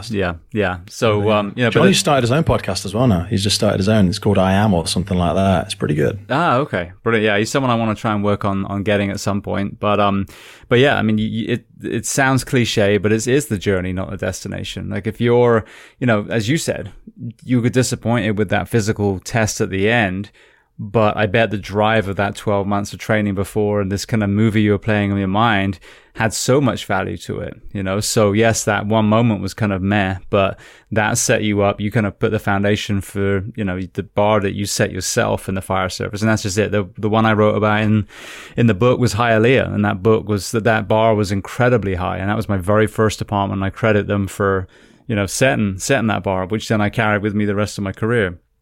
But, conversely, the last place, we just drove around and rode theme park rides. There was no physical test whatsoever, and it was piss poor. I mean, there was a test to get the job, we call it CPAT, but after that, there was no crucible whatsoever. But yeah, so I mean, that journey is so important, because I mean, you probably have the same, one day I'm going to get X amount of downloads on the show, which is an important metric because that's people that are listening. So it's not even like an ego metric, really, like likes or whatever. There is value to it, but you get there and you're like, there's no fulfillment whatsoever. But these conversations are amazing. The messages and interactions I get with people that have been touched by, whoever the guest was, that's where the real reward is. And that's got nothing to do with, fortune or fame or any of that stuff. But it's also an aspect of there is a healthy pursuit in those things. There's an aspect of, like I said before, we are little problem solvers. Our mind works in those chemical ways in dopamine. We need to see tangible progress in life, but knowing that there's several different lanes you can choose in that. Think of it like a highway. It hasn't always got to be lane one. It hasn't always got to be physical. You've switched to something now that adds value to people in such a different way that you had done previously, but it's just another lane on the same highway. You can still, they always say 7 ways to skin a cat. You haven't got to just perpetually go after that one thing. And I've found that as I've transitioned away from trying to be the strongest person on the planet, I can have those same successes, those same pieces of fulfillment in different areas of my life, from challenging myself in my career, challenging myself to be the best version I can for my daughter. Those aspects, you can still be the serial learner. And there is no end to it. Like you said about the complacency or despondency that can come after an achievement. You use Johnny Wilkinson as an example, but you see this with so many athletes. You see it with astronauts. Man, the perpetual sort of spiral that happens after astronauts go and, land on the moon, or after they go and have that big achievement. What next? I remember when I first started getting back into the gym, I took like 6 months off after I'd stopped taking all these drugs and I'd helped transition away from that. And I thought, how can I even experience any success in the gym now? Because, I go from deadlifting 300 kilos and now I can't lift 200, because that wasn't natural before. But my mind doesn't know the difference, because it feels like everything is a failure now, because I've been on this false platform before. So I had to reinterpret that level of success, increasing my recovery and finding those metrics of success, refinding my body's ability for endurance, its plyometric ability, its work rate and how long I could go for. Those are other wins. There are other avenues that you can still get that level of fulfillment from, but you need to want to continue to lean in. If you have that one-dimensional view of success, you can't carry on, and you'll always be comparing yourself to somebody else. Like with you with downloads, you see a limitation, or you see where you are now. But if I showed you our downloads, they'd be significantly less than yours. And if we compare that to the Joe Rogans of the world, but it's knowing that if you tried to be those things, you'd lose who you authentically are. How have you managed to navigate that as you've seen the podcast develop and as you've, engaged with more high level individuals in terms of their popularity? How do you strike that balance of still remaining authentic in what you do and not, if Dwayne Johnson wanted to come on the podcast tomorrow for you, would you say yes? What authenticity could you connect with that? Because I often think there's people I probably wouldn't have on if it wasn't authentic to what I do. And I know that would be a cost in that metric of success. So there's been a very strong core right from the beginning. And as you know, the guest list is very, very diverse. I mean, there's actors and, athletes and freaking boy soldiers from Sierra Leone and models and dancers. And of course, firefighter, police, military is the core. Yeah. But there is one common denominator. They're all good people. They're all kind, courageous men and women that truly, are trying to make the world better.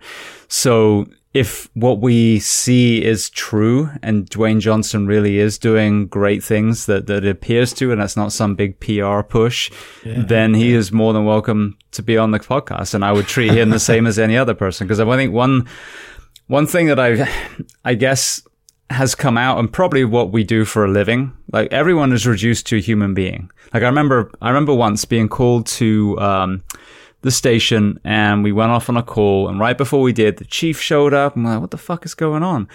Anyway, we show up. This crusty old dude is having arrhythmia, cardiac arrhythmia. I was an EMT at the time, so I was driving what we call rescue, which is an ambulance with all the fire gear on as well. My medic in the back did a great job of converting his arrhythmia, and we got there. We got him. He was stable. Got him there safely. Offloaded him to the hospital. And then I'm walking out, and she goes, that was our mayor, right? And I was like, I don't know if you know me very well. I'm not big on politicians, so no, I didn't know that. But I'm like, it doesn't matter. We were just as kind and compassionate with him as anyone else, and it didn't need any extra people to show us, extra careful with this person. This is Boris Johnson or whoever. Or less careful, depending on how you look at it. But it's the same. I mean, I say that jokingly, but it's true. It doesn't matter who you are, what your political, whatever. In our profession, you should get the same level of kindness and compassion, regardless of wealth, background, whatever, until you're a dick, and then you get tied to the stretcher and you get given a cocktail of meds and you go to sleep. But apart from that, there's a certain point where we tolerate. And so I see the same when it's with this conversation, with these podcasts some of the incredible human beings that were on there, like SAS and SEAL Team 6 and, like I said, actors and all kinds of people, but they're just like you and me, and they're just good people. So I think that's what keeps the authenticity, is if you forget labels and titles and pigeonholes, and you just have that conversation with the person and you find the commonalities. People are so, these last 2 years we've seen, they wanted to find that 10% they disagree on and then murder each other over it, rather than the middle 80% that they agree on. So you find people in the middle. You explore the outer ranges. You might have a lot more in common. It might kind of hit a brick wall, and you're like, okay, beautiful. Well, we know where we are. And then there you go. So I think that's really it. It's just, sometimes we forget that we're just people. We were all, shitting our diapers in kindergartens around the world, and then we all took our little paths. But people have done amazing things. Astronauts, for example, still wear diapers, or nappies, should I say. But we're just people, and sometimes I think people forget that, and that's not arrogance. I think it's humility. People want to be spoken to as Steve or Jennifer or whatever. What they do, as we just talked, we were firefighters, or you still are, and I will always be a firefighter. But I've always been James Gearing, and that's never changed. How do you balance the aspect of so many of those communications that we see in the world now, though, living in like a fast food environment where people are having those short, jarring exchanges because we aren't investing the time in having conversations like we're having now? And it's difficult for people because we've also lost the ability to use that muscle. I feel like when you and I were kids, people were significantly less educated perhaps, but they had a lot more social skills sometimes. I feel like we've gone through a generation where we've, held up that world of self-study, and people gone to colleges and universities and things like that, but we've lost the ability sometimes for these more, what were initially not valued as skills, but now will be, because we've lost the ability to communicate very well. We've lost the ability to listen and demonstrate empathy and be present and use active listening.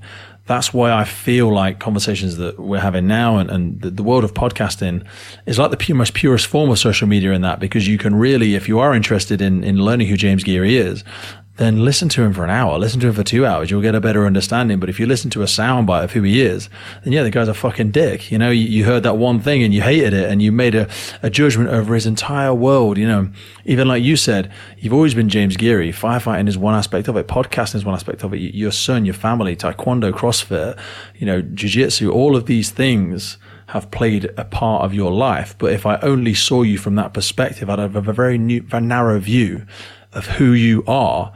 So when did you first start to realize that having these conversations was something that was of value in the world and that people would have an interest in? And why were you so interested in it? Because these are difficult conversations to have sometimes. People don't like to go this deep. It can be very uncomfortable for people. How have you massaged that, and how have you seen it to be so valuable? I mean, the core of it comes from, as I've talked about, going to funerals. There's nothing more inspiring is the wrong word, but motivating than sitting in church after church after church with bagpipes playing. And you've heard in the book about my dislike for bagpipes has come completely out of funerals. But watching American flags being given to grieving widows and firefighter helmets being given to their kids, and mommy or daddy is in that coffin now, and so to me, when I started listening, to certain guests that Tim Ferriss, Joe Rogan, the Squad Room, Barbell Shrugged had on the show, and I'm like, why are we not hearing these people in our community? This would actually save lives. This would, move people away from pain and misery and back into thriving again. And that was a driving force. And then, I'm just a conduit, as they say. I'm a wire between an amazing human and the person listening. So the more I interview, the more I start as a perpetual student, start learning and learning and learning and growing and growing and growing, and therefore being able to ask more interesting questions, because I've, now sit here with 650 interviews under my belt. Then you can start putting things back to the person. They go, oh, I never thought of that. And then, then you just expanding this ball. But, yeah, I mean, I it's so glaring, obviously, but the TikTok generation thing is just maddening. I mean, I'm not even talking about, the awful dances and all that stuff, but even just the short form information.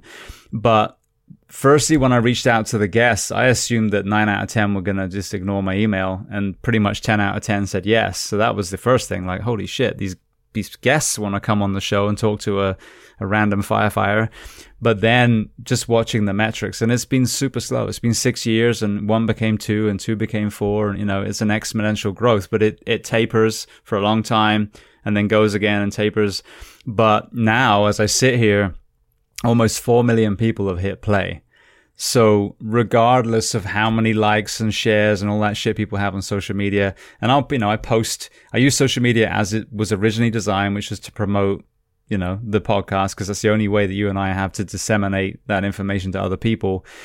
But word of mouth is the strongest thing. And those numbers, we talk about metrics, those metrics speak volumes. And the messages I get, some of these uncomfortable conversations, some of these incredible men and women that have been so courageous and told horrific stories, whether they were adults or a lot of times when they were younger, that might not be a conversation that anyone will have in an office or in a police station or on a barracks somewhere.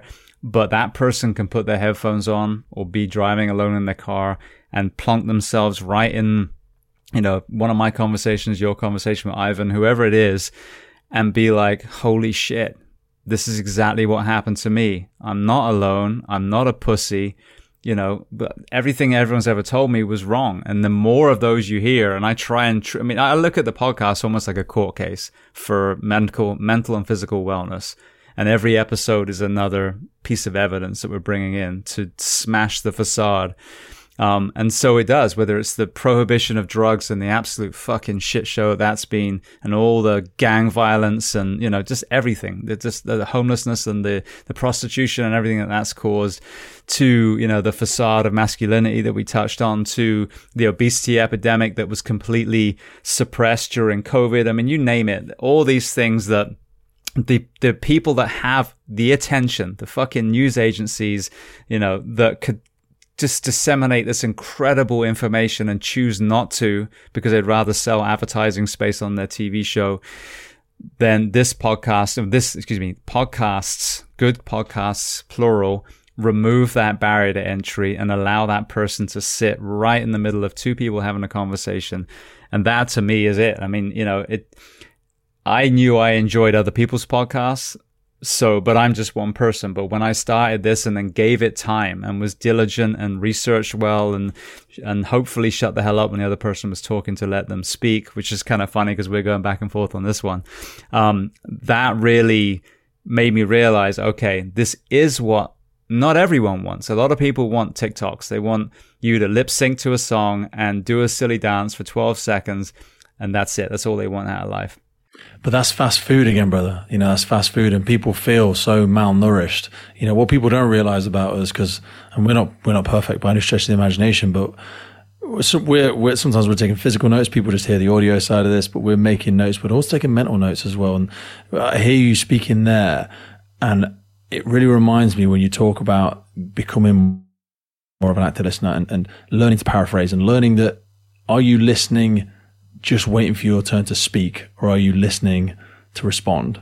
Do you know what I mean? And hearing what you've said there, I wanted to jump in to part of the aspect you were speaking about obesity and stuff like that. But I have had to get better as well and not interrupting people, because I get so excited and so enthusiastic at hearing somebody's passion. It's like you want to metaphorically jump up and high five them. But if you interrupt that flow, you suffocate the conversation. You know, when you're talking, all you hear is stuff you already know.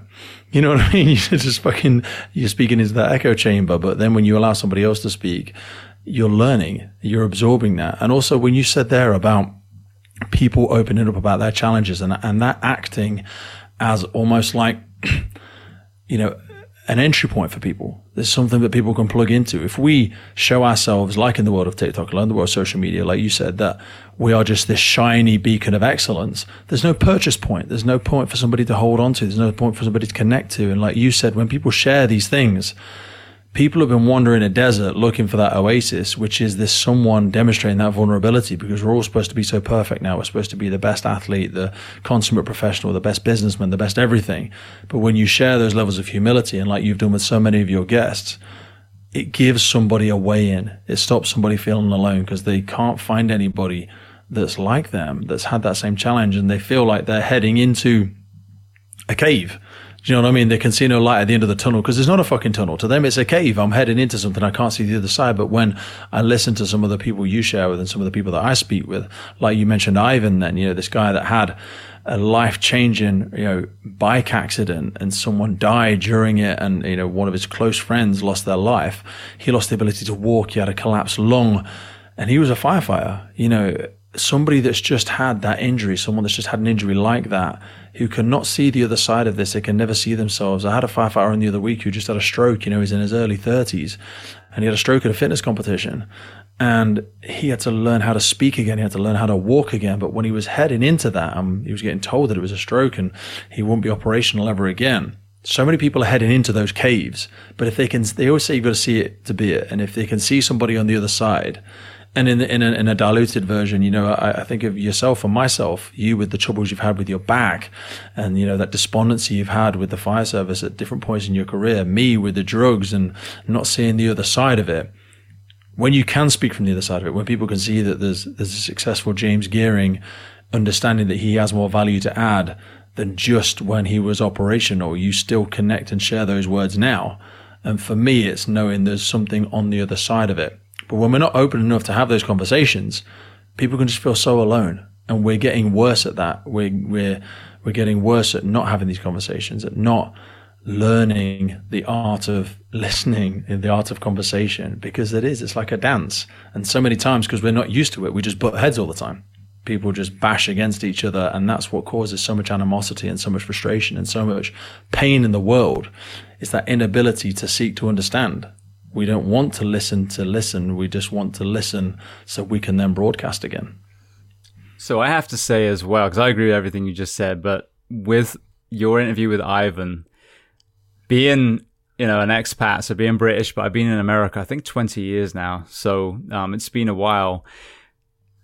It was such a British conversation. And I think this is the problem, because I hear people say, you know, the Americans are a little bit more open. I think they are a little bit more apt to share their feelings, you know, generationally here versus... Fuck, we're terrible over here, dude. We're fucking terrible. So you have a dude that was a, you know, elite motorbike rider, you know, gets taken out by the beginning of this, you know, multi-bike crash, ends up smashing pretty much everything from, you know, from the shoulders down, well, everything really, because I mean, his head, some shoulders down and up, has, you know, the brain injury that 90% of the people never even wake up from.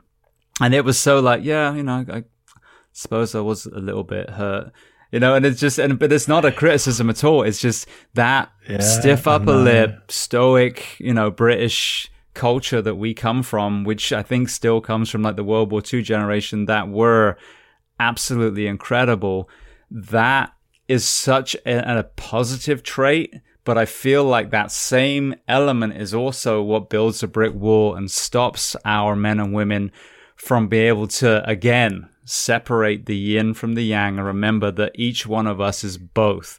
And, that, what we see as our World War II generation, who are phenomenal, the ones that just hold on to that and never put the soft side back were probably the ones that drank themselves to death in, the 50s and 60s.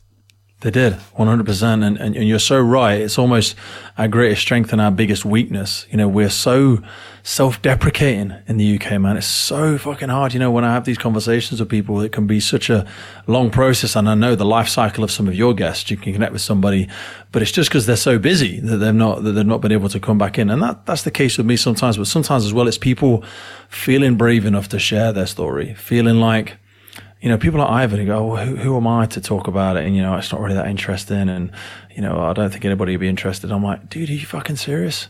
You nearly lost your life and you were still supporting your children, and you lost, your ability to be a firefighter, the thing you dreamed about all your life. And you'd built yourself to the very precipice of this sport that is, motor racing is huge in the UK. It's huge all over the world. And this guy was a world champion at it, multiple times. And he'd had a hobby that nearly took his life and took the life of one of his best friends.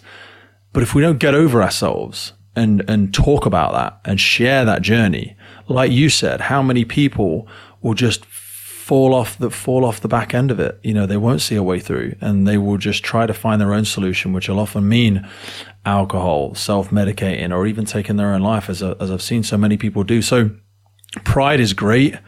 What gives us that stoicism, and I get that, and that's strong, and I have aspects of that myself, but the true strength, the true humility for me is being able to speak about those challenges from a position of maybe making it through, or even just, I'm going through challenges now, you're going through challenges, we all are. We're not speaking of a position of like we've made it, we're still on the goddamn journey, we're just a different place. You're 4 years ahead of me in one thing, but maybe you're 2 years behind in another. Do you know what I mean? We're all at different positions on that journey. And Ivan himself, he's risen to the heights of one thing, and now he has different ambitions in his life. That was just one chapter of his life. And we have the ability now to write multiple chapters. But if you keep getting stuck on the same page, there's no solutions for you there. So many people live in the same place, and I don't mean that geographically, but they keep climbing the same mountain. There's a great book, which I think I'd encourage everybody to go and read, called The Second Mountain. And that speaks about only from climbing one thing in life and realizing that it's maybe not the thing you thought you were bigger for. Like for you, that second mountain is what you're doing now.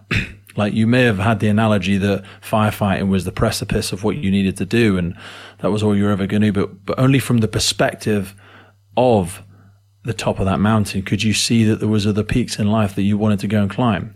But in doing so, you have to climb down that mountain to climb the next one. Do you know what I mean? It's like climbing up one ladder and realizing that you picked the wrong ladder, or maybe you now want to climb something else, but you first got to have the humility to climb back down. I've had so many businesses through my life. I've owned 2 gyms. I've had a cleaning company. I owned a pizza company. We have a accommodation company where people come and stay with us at different accommodations that we have in different areas of the UK. And each time I built one of those, it was the journey that I loved. Some were successful, some we sold, some we kept. But I knew that every time I did that, it was just another chapter. And that's okay. It doesn't mean that you have to keep doing one thing forever, but only from having the humility of selling that, or de-chunking it, or taking it apart, going through the valley. Will you ever reach the next mountain? But you can't just jump from one top of one mountain to another. Like you went from being a consummate professional and somebody that had so many wins and so many rescues and so many achievements in your career as a firefighter to becoming a fucking nobody in the world of podcasting again. But only if you've got the humility to be a student again, can you ever really go to that second mountain. Yeah, absolutely. That's the thing where the ego comes in, because again, I don't want to ever be anybody. It was funny. I was at a GoRuck event earlier this year, and we're just in line waiting to get something to eat. And I had a Behind the Shield shirt on. I had a bunch of made where, if you sweat, the message comes in the back. It's a pretty cool shirt, but I don't get that. Yeah, well, I'm actually going to get some printed because I am going to be coming to the UK the end of this year. So I do want to get some so I can at least send them out, but it's just such a pain internationally with all the customs and everything.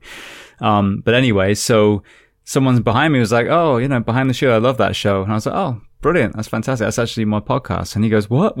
And then it was so weird because this is just another guy that we're in the same event. We're both human beings. He's probably a better athlete than I am based on his physique.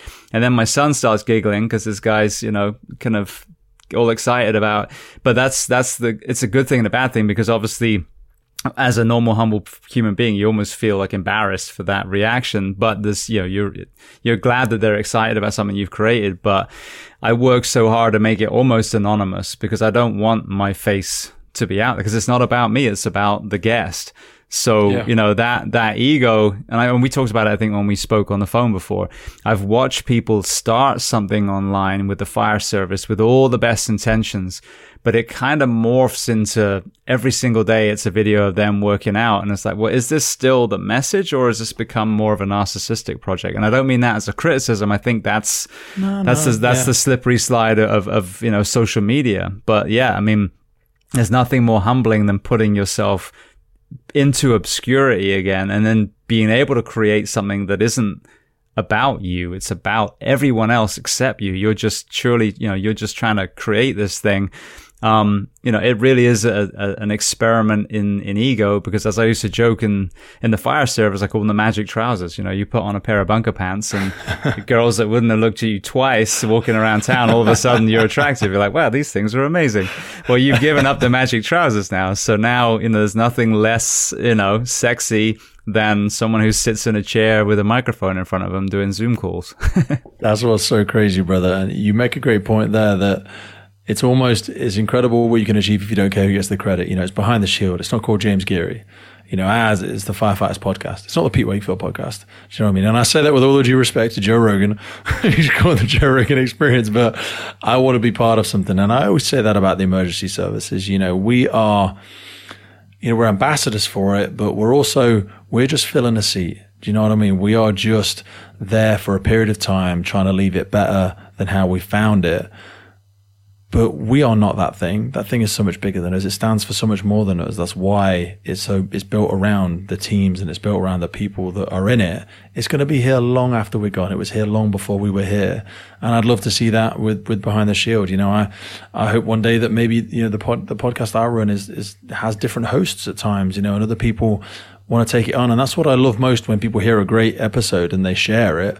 They're not sharing it because of me. It's not even got me in it half the time. I'm a facilitator, and I'm sure you've had it. And it's kind of when we were preparing for this conversation, I said, dude, are you happy for me to ask you a bunch of things? Because as a fan, as a listener of the Behind the Shield, I enjoy it, but I'd love to learn more about you. I'd love to learn more about your past. And I've read your book, but with the greatest respect, I'm sure so many people haven't, because they've been drawn to the podcast and not realize that you're also an author. And we have it in a smaller fashion where people say, oh, Pete, do a podcast about yourself. I'm like, well, and maybe it's again that Western world thing about, well, dude, it's not really about me, Yeah, I do a bunch of stuff, and I've done some stuff, and I've achieved things and gold medals this, and rescues that. But what we are trying to do is more important than who we are. And they always say the needs of the many must outweigh the needs of few of the one. If you're trying to do something like you've created that can affect those 4 million people, then that will stand the test of time, because James Geary will be gone one day. But what you've created, that's why I always refer to podcasting as eternal content, because you're creating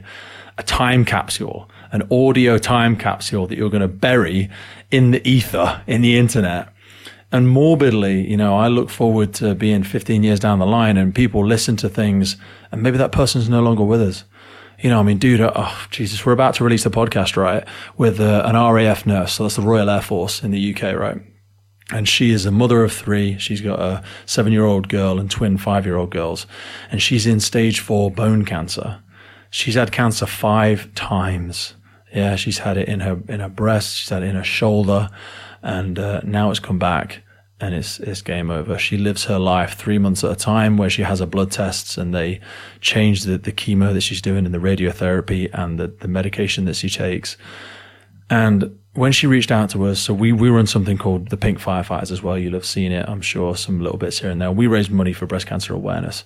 And she reached out and said, I think it's great what you do. I've seen you at some events. It's really amazing. Thank you. And I typically wanted to learn more about her and appreciate her reaching out to us. And as I learned more about her, she explained that she was perhaps not long for this world, and she's currently taking the time to spend more time with her children. And then I learned of her work in the RAF. She used to fly. She was one of the first ones that would set up the field hospitals in C-17, so in these big aircraft, and they would fly out and bring back our injured personnel. She did one of the first triple amputees, brought them back from Iraq, and she's done work in Germany and Bosnia and all this sort of stuff.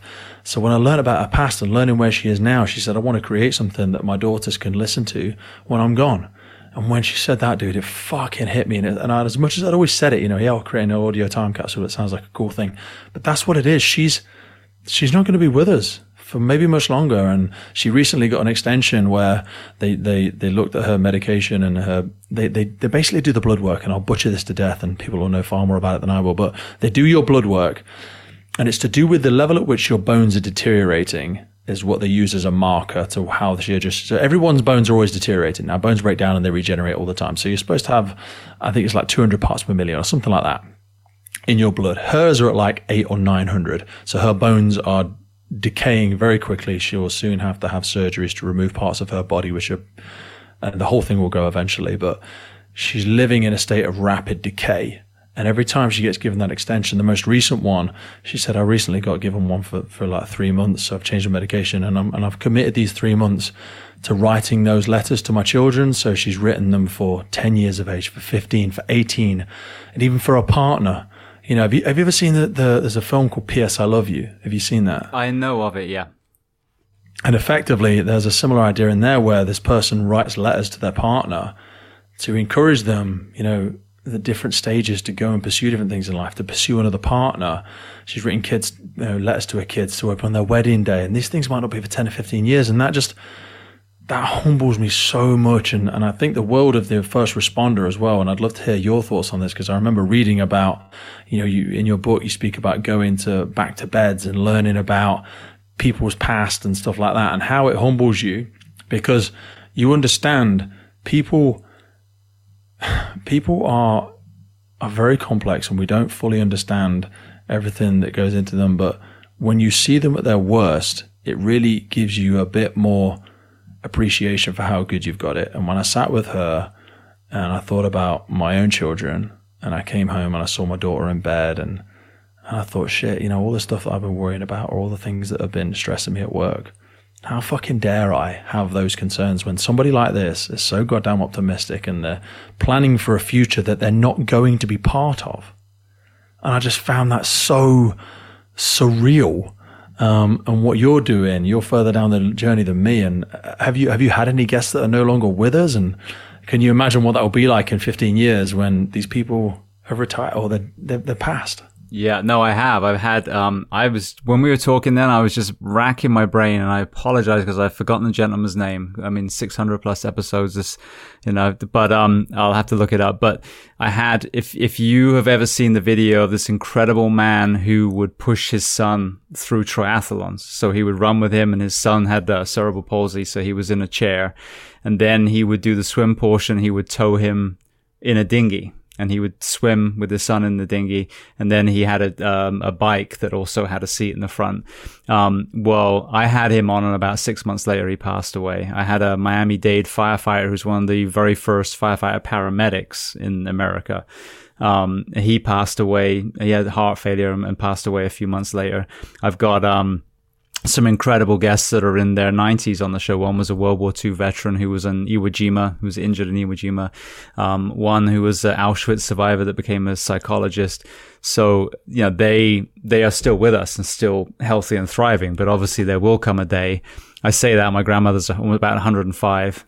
So, we'll see. She might still be, thriving. Who knows? But yeah, so there is an element of that. And obviously, sadly, that's just the people who are statistically towards the end of an average human lifespan. But I've got so many friends that were struck by things that 3 months later they were dead as well. I mean, it might be you, it might be me, who knows? So I agree 100%. And my biggest, not regret, because I couldn't turn back the time, but I wish that this had been around 20 years previous, so that incredible World War II generation that we've lost almost everyone from, because they didn't feel that they could talk.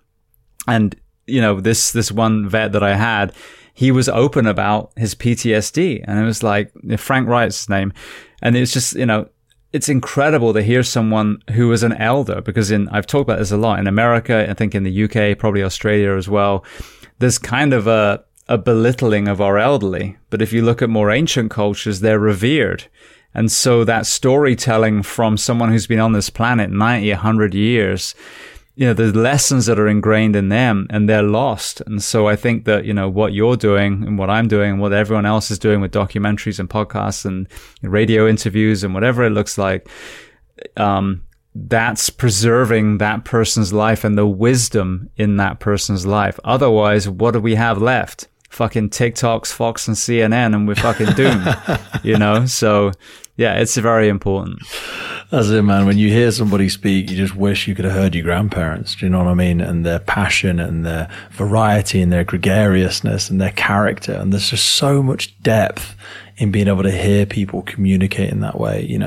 I have the greatest respect for books and articles and photos, but to hear those words from somebody, would just strike up so much emotion and so much inspiration as well, to hear the challenges they were facing, because otherwise we add all of our own filters to it and we have this perception of what we thought their life was like. But to hear it, man, that's the biggest gift. Absolutely. Now, I want to go to some closing questions before I let you go. But before I do, what we haven't heard yet is why you chose to start a podcast. So I'd love to hear that story. I mean, if you can ask me about mine, how did yours start? So the podcast for me came from when I had those first conversations as the challenge I was going through, drug addiction and moving away from that. Those people asked me some insightful questions that really questioned my belief about who I was, about what motivated me, about what my drivers were. And these things threw me into a spiral of questioning why I did the things that I did. And I took so many of those lessons with me, because as the serial addict, I then became addicted to human behavior. I wanted to learn more about why we think these things. And I went on all the courses, and I did the NLP, and I did the Tony Robbins, and I did all of that aspect. And as I entered into the emergency services, I began to utilize those tools that I'd seen benefit me. I sat with people. I asked those questions. I listened. I took notes. I sat there patiently. I let the silences grow. And those things that I learned from people made me think, God, I can't be the only person that is inspired by this. I'm not so much of a freak that no one else would find value. How many people have you had a conversation with and you think, God, if only my friends could hear you, or if only my daughter could hear you, or if only, you need to speak to so-and-so because they take so much value from a conversation with you. So it came effectively out of that. I wanted to share the incredible things that people were telling me, and I couldn't find it anywhere else. Like you said, the people don't do this in our sector. And so much of the time, you referenced earlier that you became empowered when you left the service, left the fire service, because you could speak freely.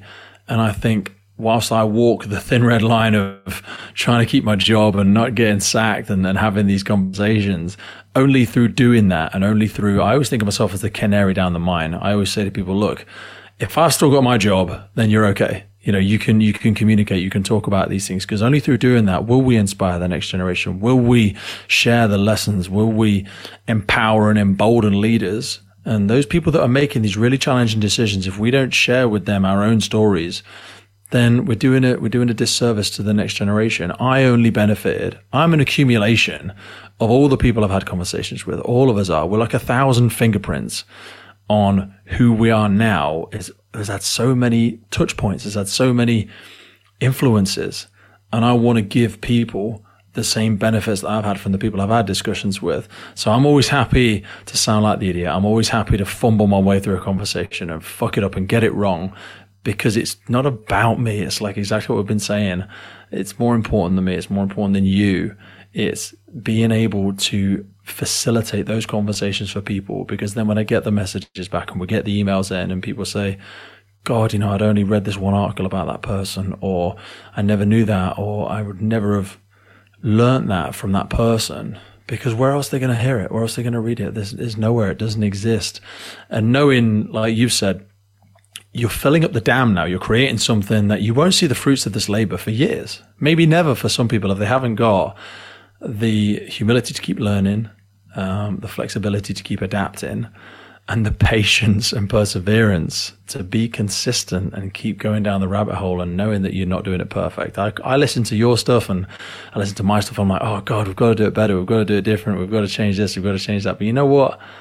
I'm not James Geary, you know, and that's one of my best strengths. And I say that with respect and admiration because I'm my own unique fuck up, you know, and only through sharing that and the conversation, I could have every guest that you've ever had on and it would be a totally different conversation. And that's what's beautiful about it. People will take value from you, they'll take value from me, and more than either of us, they'll take value from the incredible people that you, James, are brave enough to go and have those conversations with, to be the student, to put yourself up there ready to fail, ready to embarrass yourself, because you know, and I know, that the benefit far outweighs it. You are just a conduit. You are just part of the process to something that is going to serve so many people, hopefully long after we're gone. And that's what truly inspired me to do it, because I wasn't seeing those conversations being had, and I knew how much benefit I took from it, and I wanted to give that to other people. Love it. Sounds like we've got very, very similar missions. So just before we go to the closing question, touching on one person who I just literally today, after I'm done with this, I'm going to finish editing and put it out. But is also the person that connected us is Johnny from William Wood Watches. So talk to me about how you came across him, and let's just do a little discussion on him, because I was blown away not only with his backstory, but the altruism that's woven into his company now. Johnny he's just such an inspirational dude for me. You know, he fell hook, line and sinker into the story of his grandfather and some of the heroism that he was part of in the UK Fire and Rescue Service, and the respect and admiration he has for people in the emergency services inspires me on an almost daily basis. You know, Johnny came across what I was trying to do in our very infancy, and we connected on these shared values and shared morals of trying to find the best pieces of the UK Fire and Rescue Service and our emergency services in creating something that people could take value from. And that's effectively what he did with the watches. You know, they are layered with over 100 years of history from the UK Fire and Rescue Service. You know, they're the hoses that make up the watch straps, and, you know, the helmets from the Mayweather helmets that they have emblazoned in the side of the watches. What he's created there has been built out of the passion of his grandfather and what that stood for. So we connected on that. We have almost informal coaching with each other. We correct and calibrate each other. We encourage each other. And he lives what he espouses. You know, he is so inspirational to me because he is doing that travel. He is capturing those moments with his family. He recently got engaged, and there's no BS with him. You know, he really is just trying to create something that captures the best aspects of the fire service and gives them a way to live forever. You know, I carry my William Wood watch everywhere that I go, and it allows me to have that pulse of the fire service on my wrist everywhere I go. And him doing that, and I know they've launched in the US now, and they've got the FDNY watches, and they've got the Tunnels to Towers, and it's so authentic. If you feel it, and when I wear it, it makes me, like I said before, the fire service is here long before me, here long after I'm gone. That allows me to carry history with me. And it inspires me. And he's so young as well, dude. That guy is making some serious shapes, and he knows he's always learning as well. He goes out into the US, and it's a whole new market for him, and the way he connects with people and the humility with which he tries to help them create something like he's done with the FDNY, like he's done with the Tunnel to Towers watches, create something that they can capture their stories with, they can capture their history. That's my connection with Johnny. And it was just crazy that, again, we started a relationship where there was no expectation of reward, and it's brought me to you, and vice versa. And it's amazing, like we said right at the beginning, you know, like we said right at the beginning with the scouting world, a true good deed is connecting with somebody where there's no expectation of value on return. And he didn't have to introduce me to you, and vice versa. But it wouldn't have brought us together, and I hope we have adventures in the future, and I hope I'm able to meet you and your family one day, whether you come over here or I go over there. It's amazing what you can achieve if there's no expectation. Absolutely. Well, they sent me one of the watches, the Valor series, I believe it is. Yeah, the Valiant watch. Valiants, yeah. Absolutely beautiful. And, you know, again, when I'm not a big jewelry wearer. I told them in the interview, like I have a wedding ring and that's it. Because we had to wear a watch for so long, basic kind of first aid stuff, taking pulses and things. And after a while, as a medic, you can look at someone and say, all right, they're breathing this rate, their heart rate's this way, just holding for a few seconds. So I kind of discarded that. But my wife's always said, well, don't you have a nice watch when we go out, with your suit or whatever? So when they sent it, I was just like, this is it. This is the piece of jewelry that'll be that heirloom now, because... Which strap have you got on it? Because it comes with they have the Tyne and Wear ones, they have the blue, the red, the yellow. What do you rock? What are your favorite? So it comes with the red. I think I'm going to leave that for now. But again, it's interchangeable. So if I happen to, be wearing something and another one, I think there's a blue and like a beige one in there too. But again, they're all British fire hose. The hose themselves, they're all part of actually cut down proper hose. So you'll find if you look through it, like mine's got different markings on it, and it's actually done, a minimum of 10 years, because all of this hose gets destroyed usually. It just gets thrown away. This allows that experience and that sort of, ethos of it to continue to live, because they'll have mine's impregnated with oil on part of it. And to so many people, they might look at it and think like you've got it dirty or something like that. But that's what gives it the character. I always rock the red. The red is my favorite. I have it on the Valiant watch. And for me, it's like, I can imagine it being thrown down the side of a building or thrown down a highway. It's been there, it's done it. Somebody's used this, and now it's been repurposed, and it will live with me forever. I've had my watch for, Christ, like 4 years now, and I don't even take it off when I shower or when I swim, because I just love it. Yeah, I looked at the marking. I was like, oh, okay, this is also a dive watch, like 100 meter depth. So I'm not going to be and going they're all unique as well. If you look on the back of it, mine is I've literally got it in my hand. Mine is number 19 of 250. So they always do a limited with every single one. But also, they're totally affordable. They're not like, I think this one retailed at like 700 quid or 600 quid in the UK. So, and he's always said, people have said, oh, come back to me when it's $5,000 or something like that. Because some people just think there's an association with the value and cost. If it costs more, it must be better. But man, these hold up. And I've seen when they've gone to give away, like money they've raised, or they give away a watch, and there's other people there from, Rolex and all this sort of stuff. And the William Woods are the ones that get all the attention, because they meet the same spec. You're just not paying for a brand. Do you know what I'm saying? That's what's, and there'd be an irony in offering first responders something they can't even afford. Do you know what I mean? And that's what allows him to stay connected to the true audience, because this is affordable to people like me. I just have a firefighter's wage. I'm not crazy wealthy. Yeah, no, exactly. But I think it's expensive enough, whereas he talked about, we're notorious in the US for giving, axes for the end of career. And I was telling Johnny, I'm like, the only axe I ever want to own is the one that's sitting in my garage that went with me around my waist to all the fires. Because on the truck company in California, you wear one on a strap. So that's my axe. So anything, kind of like a trophy company, I wouldn't want that anyway. So as an amazing retirement promotion, whatever present, whether it's from family members, whether it's from the crew department, what another incredible option that you can literally have a piece of fire service history, but in a brand new thing that you will literally take everywhere. It won't sit in your office or in a box in the garage somewhere, but you're every time you look at it, you're reminded of the service that you gave to your country. Serves a purpose. That's it. It lives with you. Absolutely. All right. Well, then the first of the closing question I'd love to ask you, is there a book or other books that you love to recommend? You mentioned The Second Mountain. So are there any other titles you want to throw in there? Let me have a look. So I'm an audio fiend, brother. And that's evident with the world of podcasting and stuff like that. What am I listening to at the minute? So literally, as I pull that up, we've got One More Light, because I was listening back to yourself. You're about to write that down, aren't you? You can write One More Light. What was it called? More? It's your book, brother. One More Light. That's only because I was re-listening back to that. I love that one. But what have I got else in there? The last thing I listened to before that. So I've got The Second Mountain. I Spy. I Spy is a wonderful story by a guy called Tom Marcus.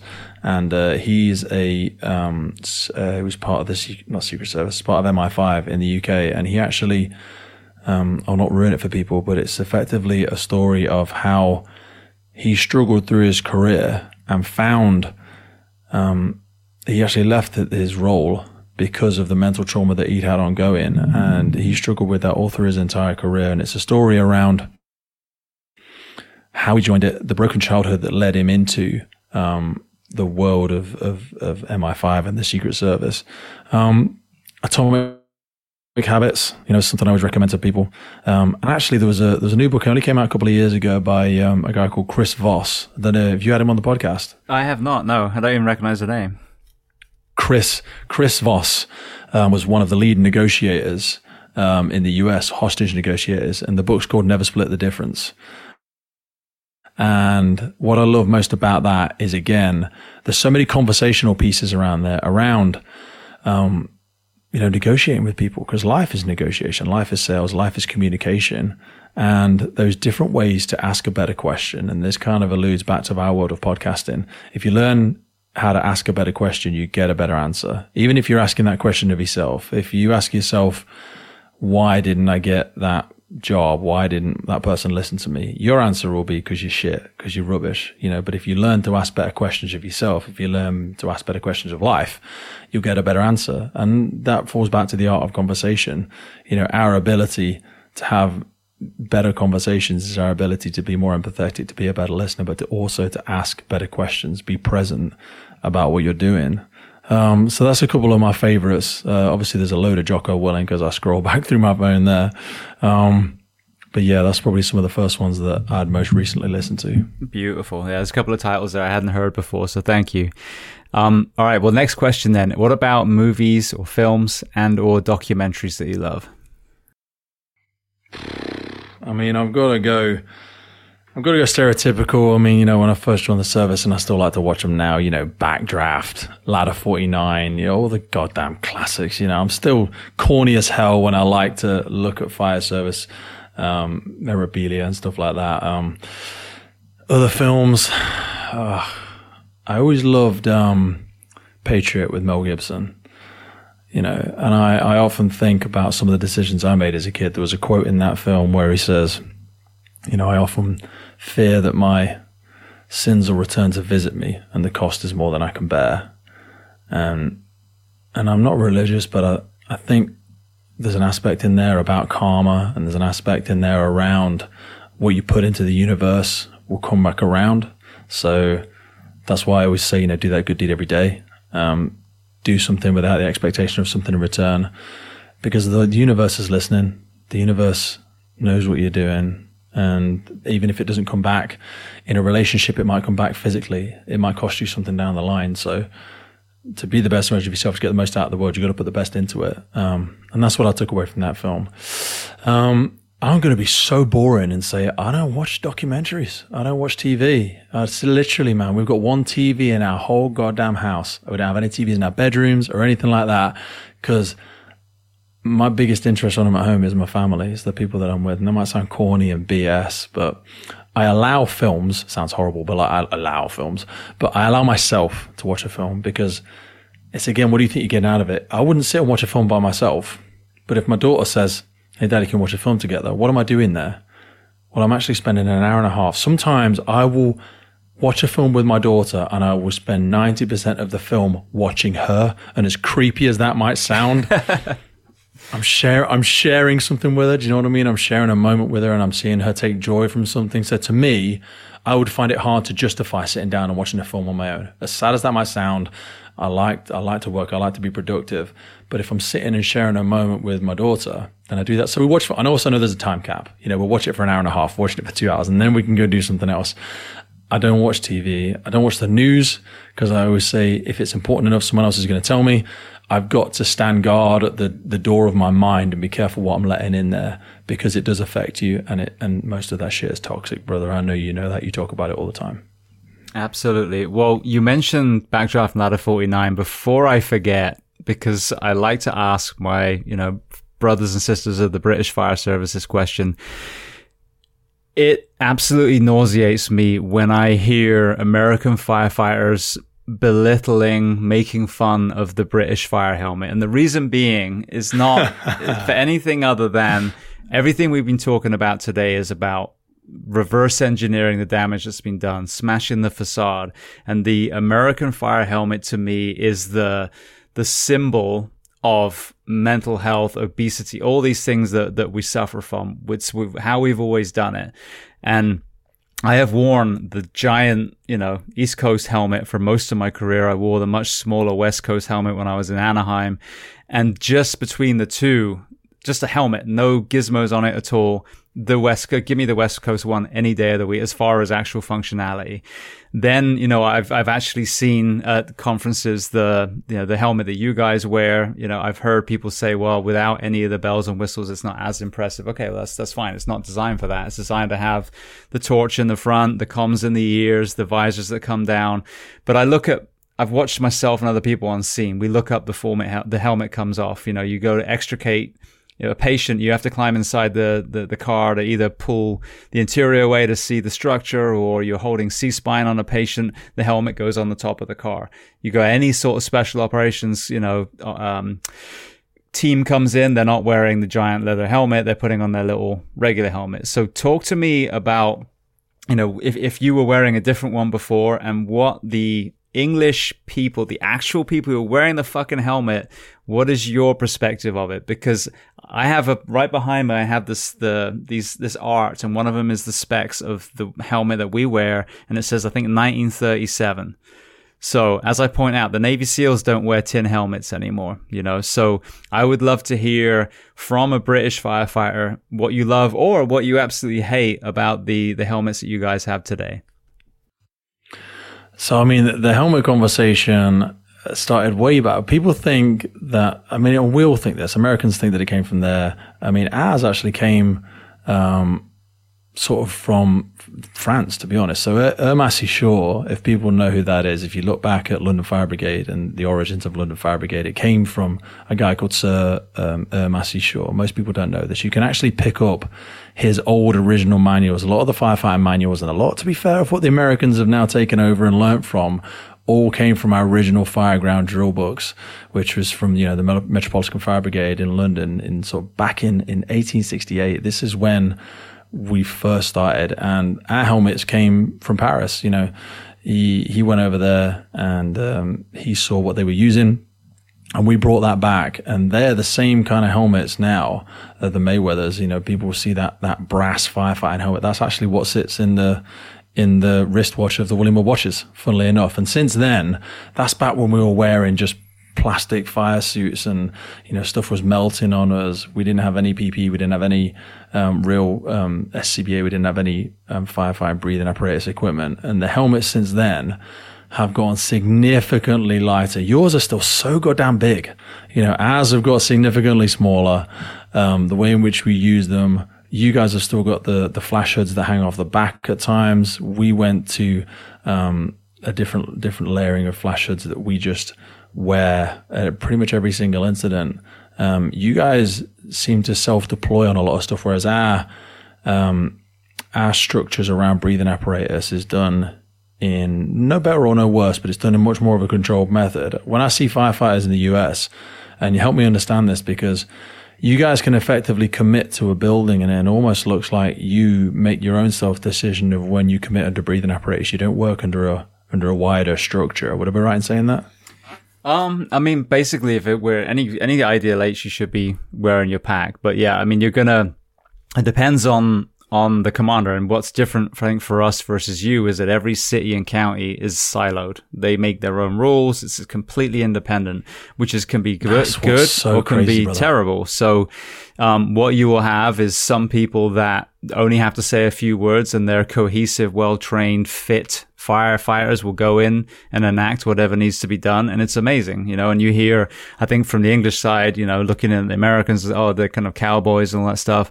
And then vice versa, I've heard Americans say, the British never go inside. They fight everything from outside. Both are true, maybe on one incident that you watch, but culturally, I think we are too safety conscious. I agree. We are too safety conscious at times. But, you go in. I had Ricky Nuttall on here, who was, on the top floor of Grenfell. So that completely, it blows that myth. But yeah, there's a lot of departments here that will, not try and commit anyone inside. But again, do you want to put people inside if it's just a burning building, a giant dumpster fire, basically, So there are all those decisions that need to be made. But I think it varies from department to department. But, I think tactically, there's a lot of things that we do very, very well here. But, if you're not being led by good leaders at the top and you have a high training standard and a high fitness standard, then there can be a lot of improvisation on a fireground, which might be what you're seeing.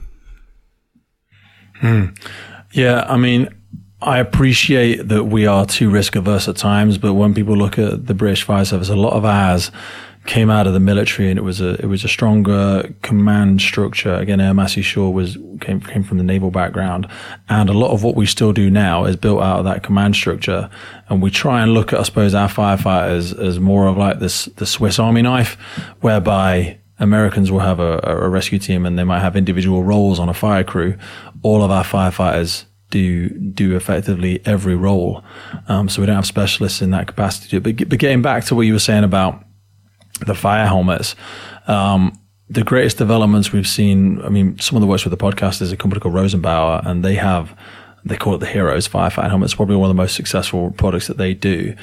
And that is really where I see the greatest standard of where we are now. So it's significantly lighter. It's very popular in a lot of the stuff we do with the Firefighters Combat Challenge and the British Firefighter Challenge, because they are so light and versatile. They're significantly smaller than they ever used to be. They used to be metal. They used to be heavy and jarring. Now, speaking about that tactical athlete aspect to it, the kit that we wear and the PPE that we use allows us to be so much more dynamic and so much more agile in the operational role that we carry out, without these big lumbering pieces of kit. And I think as the role becomes more and more diverse, we didn't used to do so much urban search and rescue that we do now, collapsed structures. Firefighting used to be a little bit more one-dimensional. We'd go up to big burning structures and we'd just get at it as best we could. But now, as the role changes, as we do more animal rescues, as we do more wide area searches, as we do so many more technical rescue aspects, it's not just firefighting. The kit that we wear serves us in that capacity. It's multifaceted, it's multifunctional. And I think that's some of the biggest changes I've seen. We used to have to go back to stations and change out for different kit, depending on the type of incident that we were attending. But now the kit that we use is so much more diverse. And I think that effectively enables us to serve our communities far better, and keeps us safer for longer as well. Some of the stuff and the contamination that we were exposed to was as a result of the poor PPE that we were wearing. And that's why when you see firefighters retire in their 40s and their 50s, they don't live past 60 or 70 because they're picking up these cancers. They're picking up all of these things that we didn't know better. We didn't know better back then, but now we know better. We're doing better, and we see that with a lot of the PPE manufacturers, personal protective equipment manufacturers in the UK. I feel very privileged with that. I think we send a lot of our old kit overseas to third world countries. We just sent 6 fire engines to Ukraine. And the kit that they're using is stuff we've thrown away. So I feel very privileged, and I don't know if it's the same in the US, but we're very lucky in the kit that we get provided. There's still so many things we need to solve. There's still so many solutions we need to overcome to keep our firefighters and our frontline operators safe in the role that they do, certainly with the contaminants and the carcinogens that we're experiencing with all these new build materials. But I know that we're on the right path, and the developments, from the original question with the helmets is just one example of how we are making that equipment safer for those people so that they can live their life, so they can go back to their families, and so that when they retire, they don't get a couple of years. Then maybe they have 20, 30 years. You've been retired a little while now, and I hope to still be having these conversations with you when you're 80, when you're 90, because hopefully we've learned those lessons. Yeah. Well, and I think that's just it. I want to be very clear. I have no skin in the game with a helmet because I'm not wearing it anymore. So I'm just, commenting from the outside in. But to me, when we talked about, narcissism and ego, I think that factors into this as well. We talk about tradition here with the helmet, and it's not tradition. Tradition is courage, training, diligence, fitness. I mean, all these things. And if you want to look a certain way, then acknowledge that. It's vanity. It's not about you being a better firefighter. Yep. You want to look like a firefighter, or the image of a firefighter, but then you're then belittling nations that actually have better gear that facilitate you to make more rescues and be a more efficient firefighter and have more longevity in your career and have a neck that's not completely fucked up after 15 years. then own that thing. I'm actually going to stay in the 1930s because I don't want to progress, but understand you're a Navy SEAL with a tin helmet, you know? But it just drives me crazy when I see people, oh, it's the space helmet. You know, yes, okay, it looks like a space helmet, but it's so much better. And you can hear radio communication, and you have all these visors when you're doing extrication and all these things. Yeah, they're so built into everything that we do now, all of the comms features. So you can plug a lot of our helmets straight into our breathing apparatus sets, our CBA. They are just so much more effective. Honestly, the way that they bind to your head, ergonomically, like you said, that the pressure that they are not placing on your neck. And we all come in such shapes and sizes, you know, and we've all seen people being forced into equipment, into boots, into gloves, into helmets that are just not appropriate for them. And we lose people too early on in their careers because they aren't given the correct kit. And yeah, like we've said so many times during this conversation, you've got to be able to get over yourself and understand the greater good behind these things. If we knew better back then, we'd have done differently. And now we know better, we've got to do better. 100%. All right. Well, that was a hell of a tangent from the closing questions, but I wanted to squeeze that in, so thank you. Sorry, brother. No, it was me. I was the one that threw it at you because it needs to be said. And the thing is, it's one thing, you know, people just saying it in general, but when people are actually doing the very same job that you and I do, but you're in the UK wearing this stuff, having come from the kind of tortoiseshell helmet prior, you know, it's an important perspective for people to hear. Man. I've got a bunch of the old ones. I've got all the old ones hanging up in the garage, but you know, life's moved on. We've got to move on, brother. Yeah, well, exactly. And that's where they should be. Like I said, with my axe, I am proud to have it, and it is a piece of history, but that's not tradition. And that's what we've got to remember. All right. Well, then the next question, is there a person that you would recommend to come on this podcast as a guest to speak to the first responders, military, and associated professions of the world? Somebody I would advise to come on the podcast. I mean, we had a couple of conversations about people that I'd connected with over there. A guy called Jimmy Johnson, you know, Jimmy Johnson and his son, Jared Johnson. Jimmy Johnson's an ex-chief from Las Vegas. And I suppose it will be less interesting to people over there, perhaps than it's been responded to in the UK. But him and his son and the story of tradition and his journey into the fire service and how he, you know, he was a park ranger and then a Marine, and just the way he articulates himself. I always say to people, you could have a great story, but if you don't know how to tell it, it's going to mean nothing. You know, that's why we've got to lean into being better orators, being better communicators, because otherwise your words die on your lips if you can't share them. And the way he speaks about it, the passion that he shares, I think he would make for a fascinating conversation. He would be somebody I would strongly encourage you to connect with. I'd love to see you have Goggins on. I know you've had Jocko on a couple of times, and Goggins is somebody that, again, no, James Geary's never had a conversation with him. Pete Weaver's never. It's always going to be a different story and a different way to tell it. And I'd be fascinated to hear the directions that a conversation with you would take it, because I think you're great at what you do, and how you draw that out from people would be a gift to everybody. Hearing that version of his story would be great. Yeah, well, thank you. I mean, he was supposed to come on, and I think they just kind of hit pause on all their interviews, so we'll see if it happens. They definitely had said it was going to be one of the few podcasts they were going to do, so I'm just going to be impatient, so we'll see what happens. All right, well, then the last question before we make sure everyone knows where to find you and stay hungry as well. What do you do to decompress? I'm still trying to find it, brother. I'm still looking. What do I do to decompress? I suppose I exercise, I swim, I listen to audiobooks.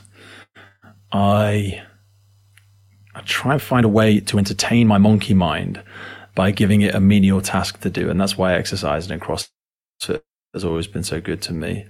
It allows my productive mind to engage in something, and then the true me, the true P. Wakefield, to just escape. So yeah, I stay fit, I exercise, I listen to audiobooks. I'm still getting there, brother. I don't think I found the answer to that one yet. I don't know if I was designed to decompress. Maybe I'm just like fishing around the outsides looking for the relief valve. I've not found it yet, and I don't feel anxious. I don't feel scared. I don't feel worried about not finding something. Because you know what? I know what it is. Is this. sounds stupid, but it doesn't at all. Conversations, connecting with people. And I think that's what, monetarily, podcasters, it doesn't make it. I still work. I'm not.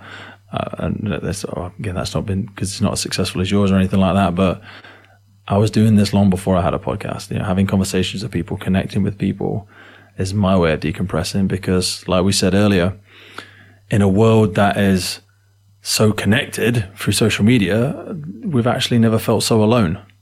So if I would, one thing to encourage people to do is have the patience and the ability to just try and sit with a loved one or sit with a close friend and try and force yourself to have 1 hour, a week of just conversation. There's not going to be a specific topic, switch everything off around you. You and I both put our phones on silent now and ask yourself, can I give this person 100% of my attention? That's what I find most rejuvenating. If you know that most of the time you're giving somebody 3 out of 10, then what would 7 out of 10 look like? What would 9 out of 10? What would 10 out of 10 of your attention, your body language, your eye contact, your rapport, your ability to make all of those non-verbal connections? Do that and see how much in sync you can get with somebody. See how much that rejuvenates you. That is something that rejuvenates me. It's tough. Because you often have to strip away all of your layers of yourself to be able to have that conversation. But it's also so liberating. It's like taking all your clothes off. You get rid of all your bullshit and there you are. You're a naked child. And that's how you learn to love yourself again. Remember when you were a kid, you loved yourself. You used to kiss the mirror and high five it when did we stop doing that? When did it not become cool? And I'm not talking about ego here, but I think when you can remove all of the clothing in your life, you can remove you as a firefighter, you as a successful podcast person, you as a business owner, you as a mom, you as a dad, and you're just fucking you. You're just James, and you're just Pete. That's what I probably find as my decompression. Remembering that I'm more than what I do. I'm more than this illusion that I've created in my own mind, let alone anybody else's. That's probably the way I decompress. Beautiful. I love it. Now, I definitely relate. I think that the being present is incredibly healing. But also, I don't know if you find this, it's draining as well in a very, very positive way. But that really intentional listening, especially some of these, more harrowing stories that people tell. There's the benefit of actually being present, but then after you're like, oof. Yeah, I'm tired now, but that's a good time. Yeah. It's you've connected with a human being, and especially some of these people that trust you. I mean, we use that word safe space almost like patronizingly now, but it's true. For someone to be able to feel comfortable enough sitting across from you or looking through a screen and really pouring their heart out, I mean, that is huge. And I feel that very healing for my own mental health, but also very draining in a positive way, because I think that's just it. Active learning isn't TikTok. Active listening actually takes energy. Oh, it does, mate. 100%. And like you said, the more you accidentally attract people with those powerful stories, it comes with a hell of a lot of weight. You're like, shit, this person's entrusting that story to me. They see that. And I always say to people when they say, how long do you think I'll be able to talk about? I'm like, dude, we can go for fucking 1 hour or 4 hours. It's your story. I'm not going to edit it. I'm not going to cut it to death. I'm not going to, because that's what's killed it. You hear somebody on the radio and they're like, hey, we're going to talk to James for a quick 5 seconds. And then, blah, blah, blah. Okay, bye, James. And you're like, fuck, is that it? Have we really just summarized James in 5 seconds? Is that who he is? And I think that's what there's so much value in it, and it does take a lot. It's like when you go into somebody's house, it's almost like they're saying, hey, James, can I show you something in the cellar? And you're like, yeah, sure. Well, you've actually got to go there with them. You've got to travel down there as they talk you through the challenges, and you've got to go with that journey as well to remain connected and to share that empathy. You've got to be willing to go there with them. And that is draining, but only through doing that will you help them. You're the facilitator. You're there with them. You're there to support them. And the more we do that, I think the more we will get rid of all these differences and all of these challenges that we face. Absolutely. Well, for people listening, where can they find you online? Where can they find the Firefighters podcast? And then also, I know you do coaching through Stay Hungry as well.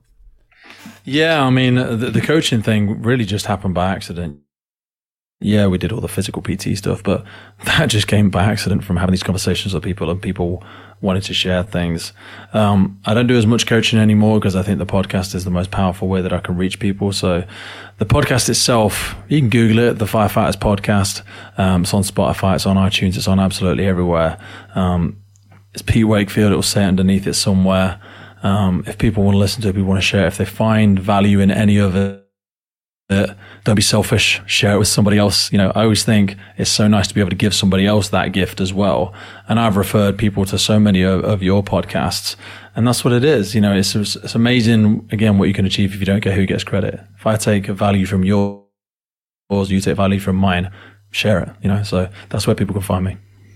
Beautiful. Well, Pete, I just want to say thank you. We've been chatting for over 2.5 hours now. It's been amazing. I feel like we just scratched the surface of your actual journey as well. But yeah, it's been an amazing conversation. As I'll put in the intro for this, obviously we've kind of interviewed each other a little bit because I know this is going to be on both sides, a truly transatlantic conversation here. But yeah, I want to thank you so much for being so generous with your time and coming on the podcast today. Mate, you too, brother. Your work ethic, your work rate, the amount of content you put out and your passion of sharing that, without sounding corny and BS, you have so many characteristics and so many things that you've done, which I aspire to. So I've taken so much value from this conversation. It's been surreal. It's been humbling. But it's also made me realize that, James is just a person. He puts his trousers on one leg at a time in the morning. So what you've created and what you're able to do with people hasn't given you an ego. It hasn't put you above anybody else. And having this conversation today has inspired me to keep doing what I'm doing in my own good and bad way, in my own learning journey. I know you're still on yours. You may be at a different place, but I've taken so much value from it. Thank you, brother.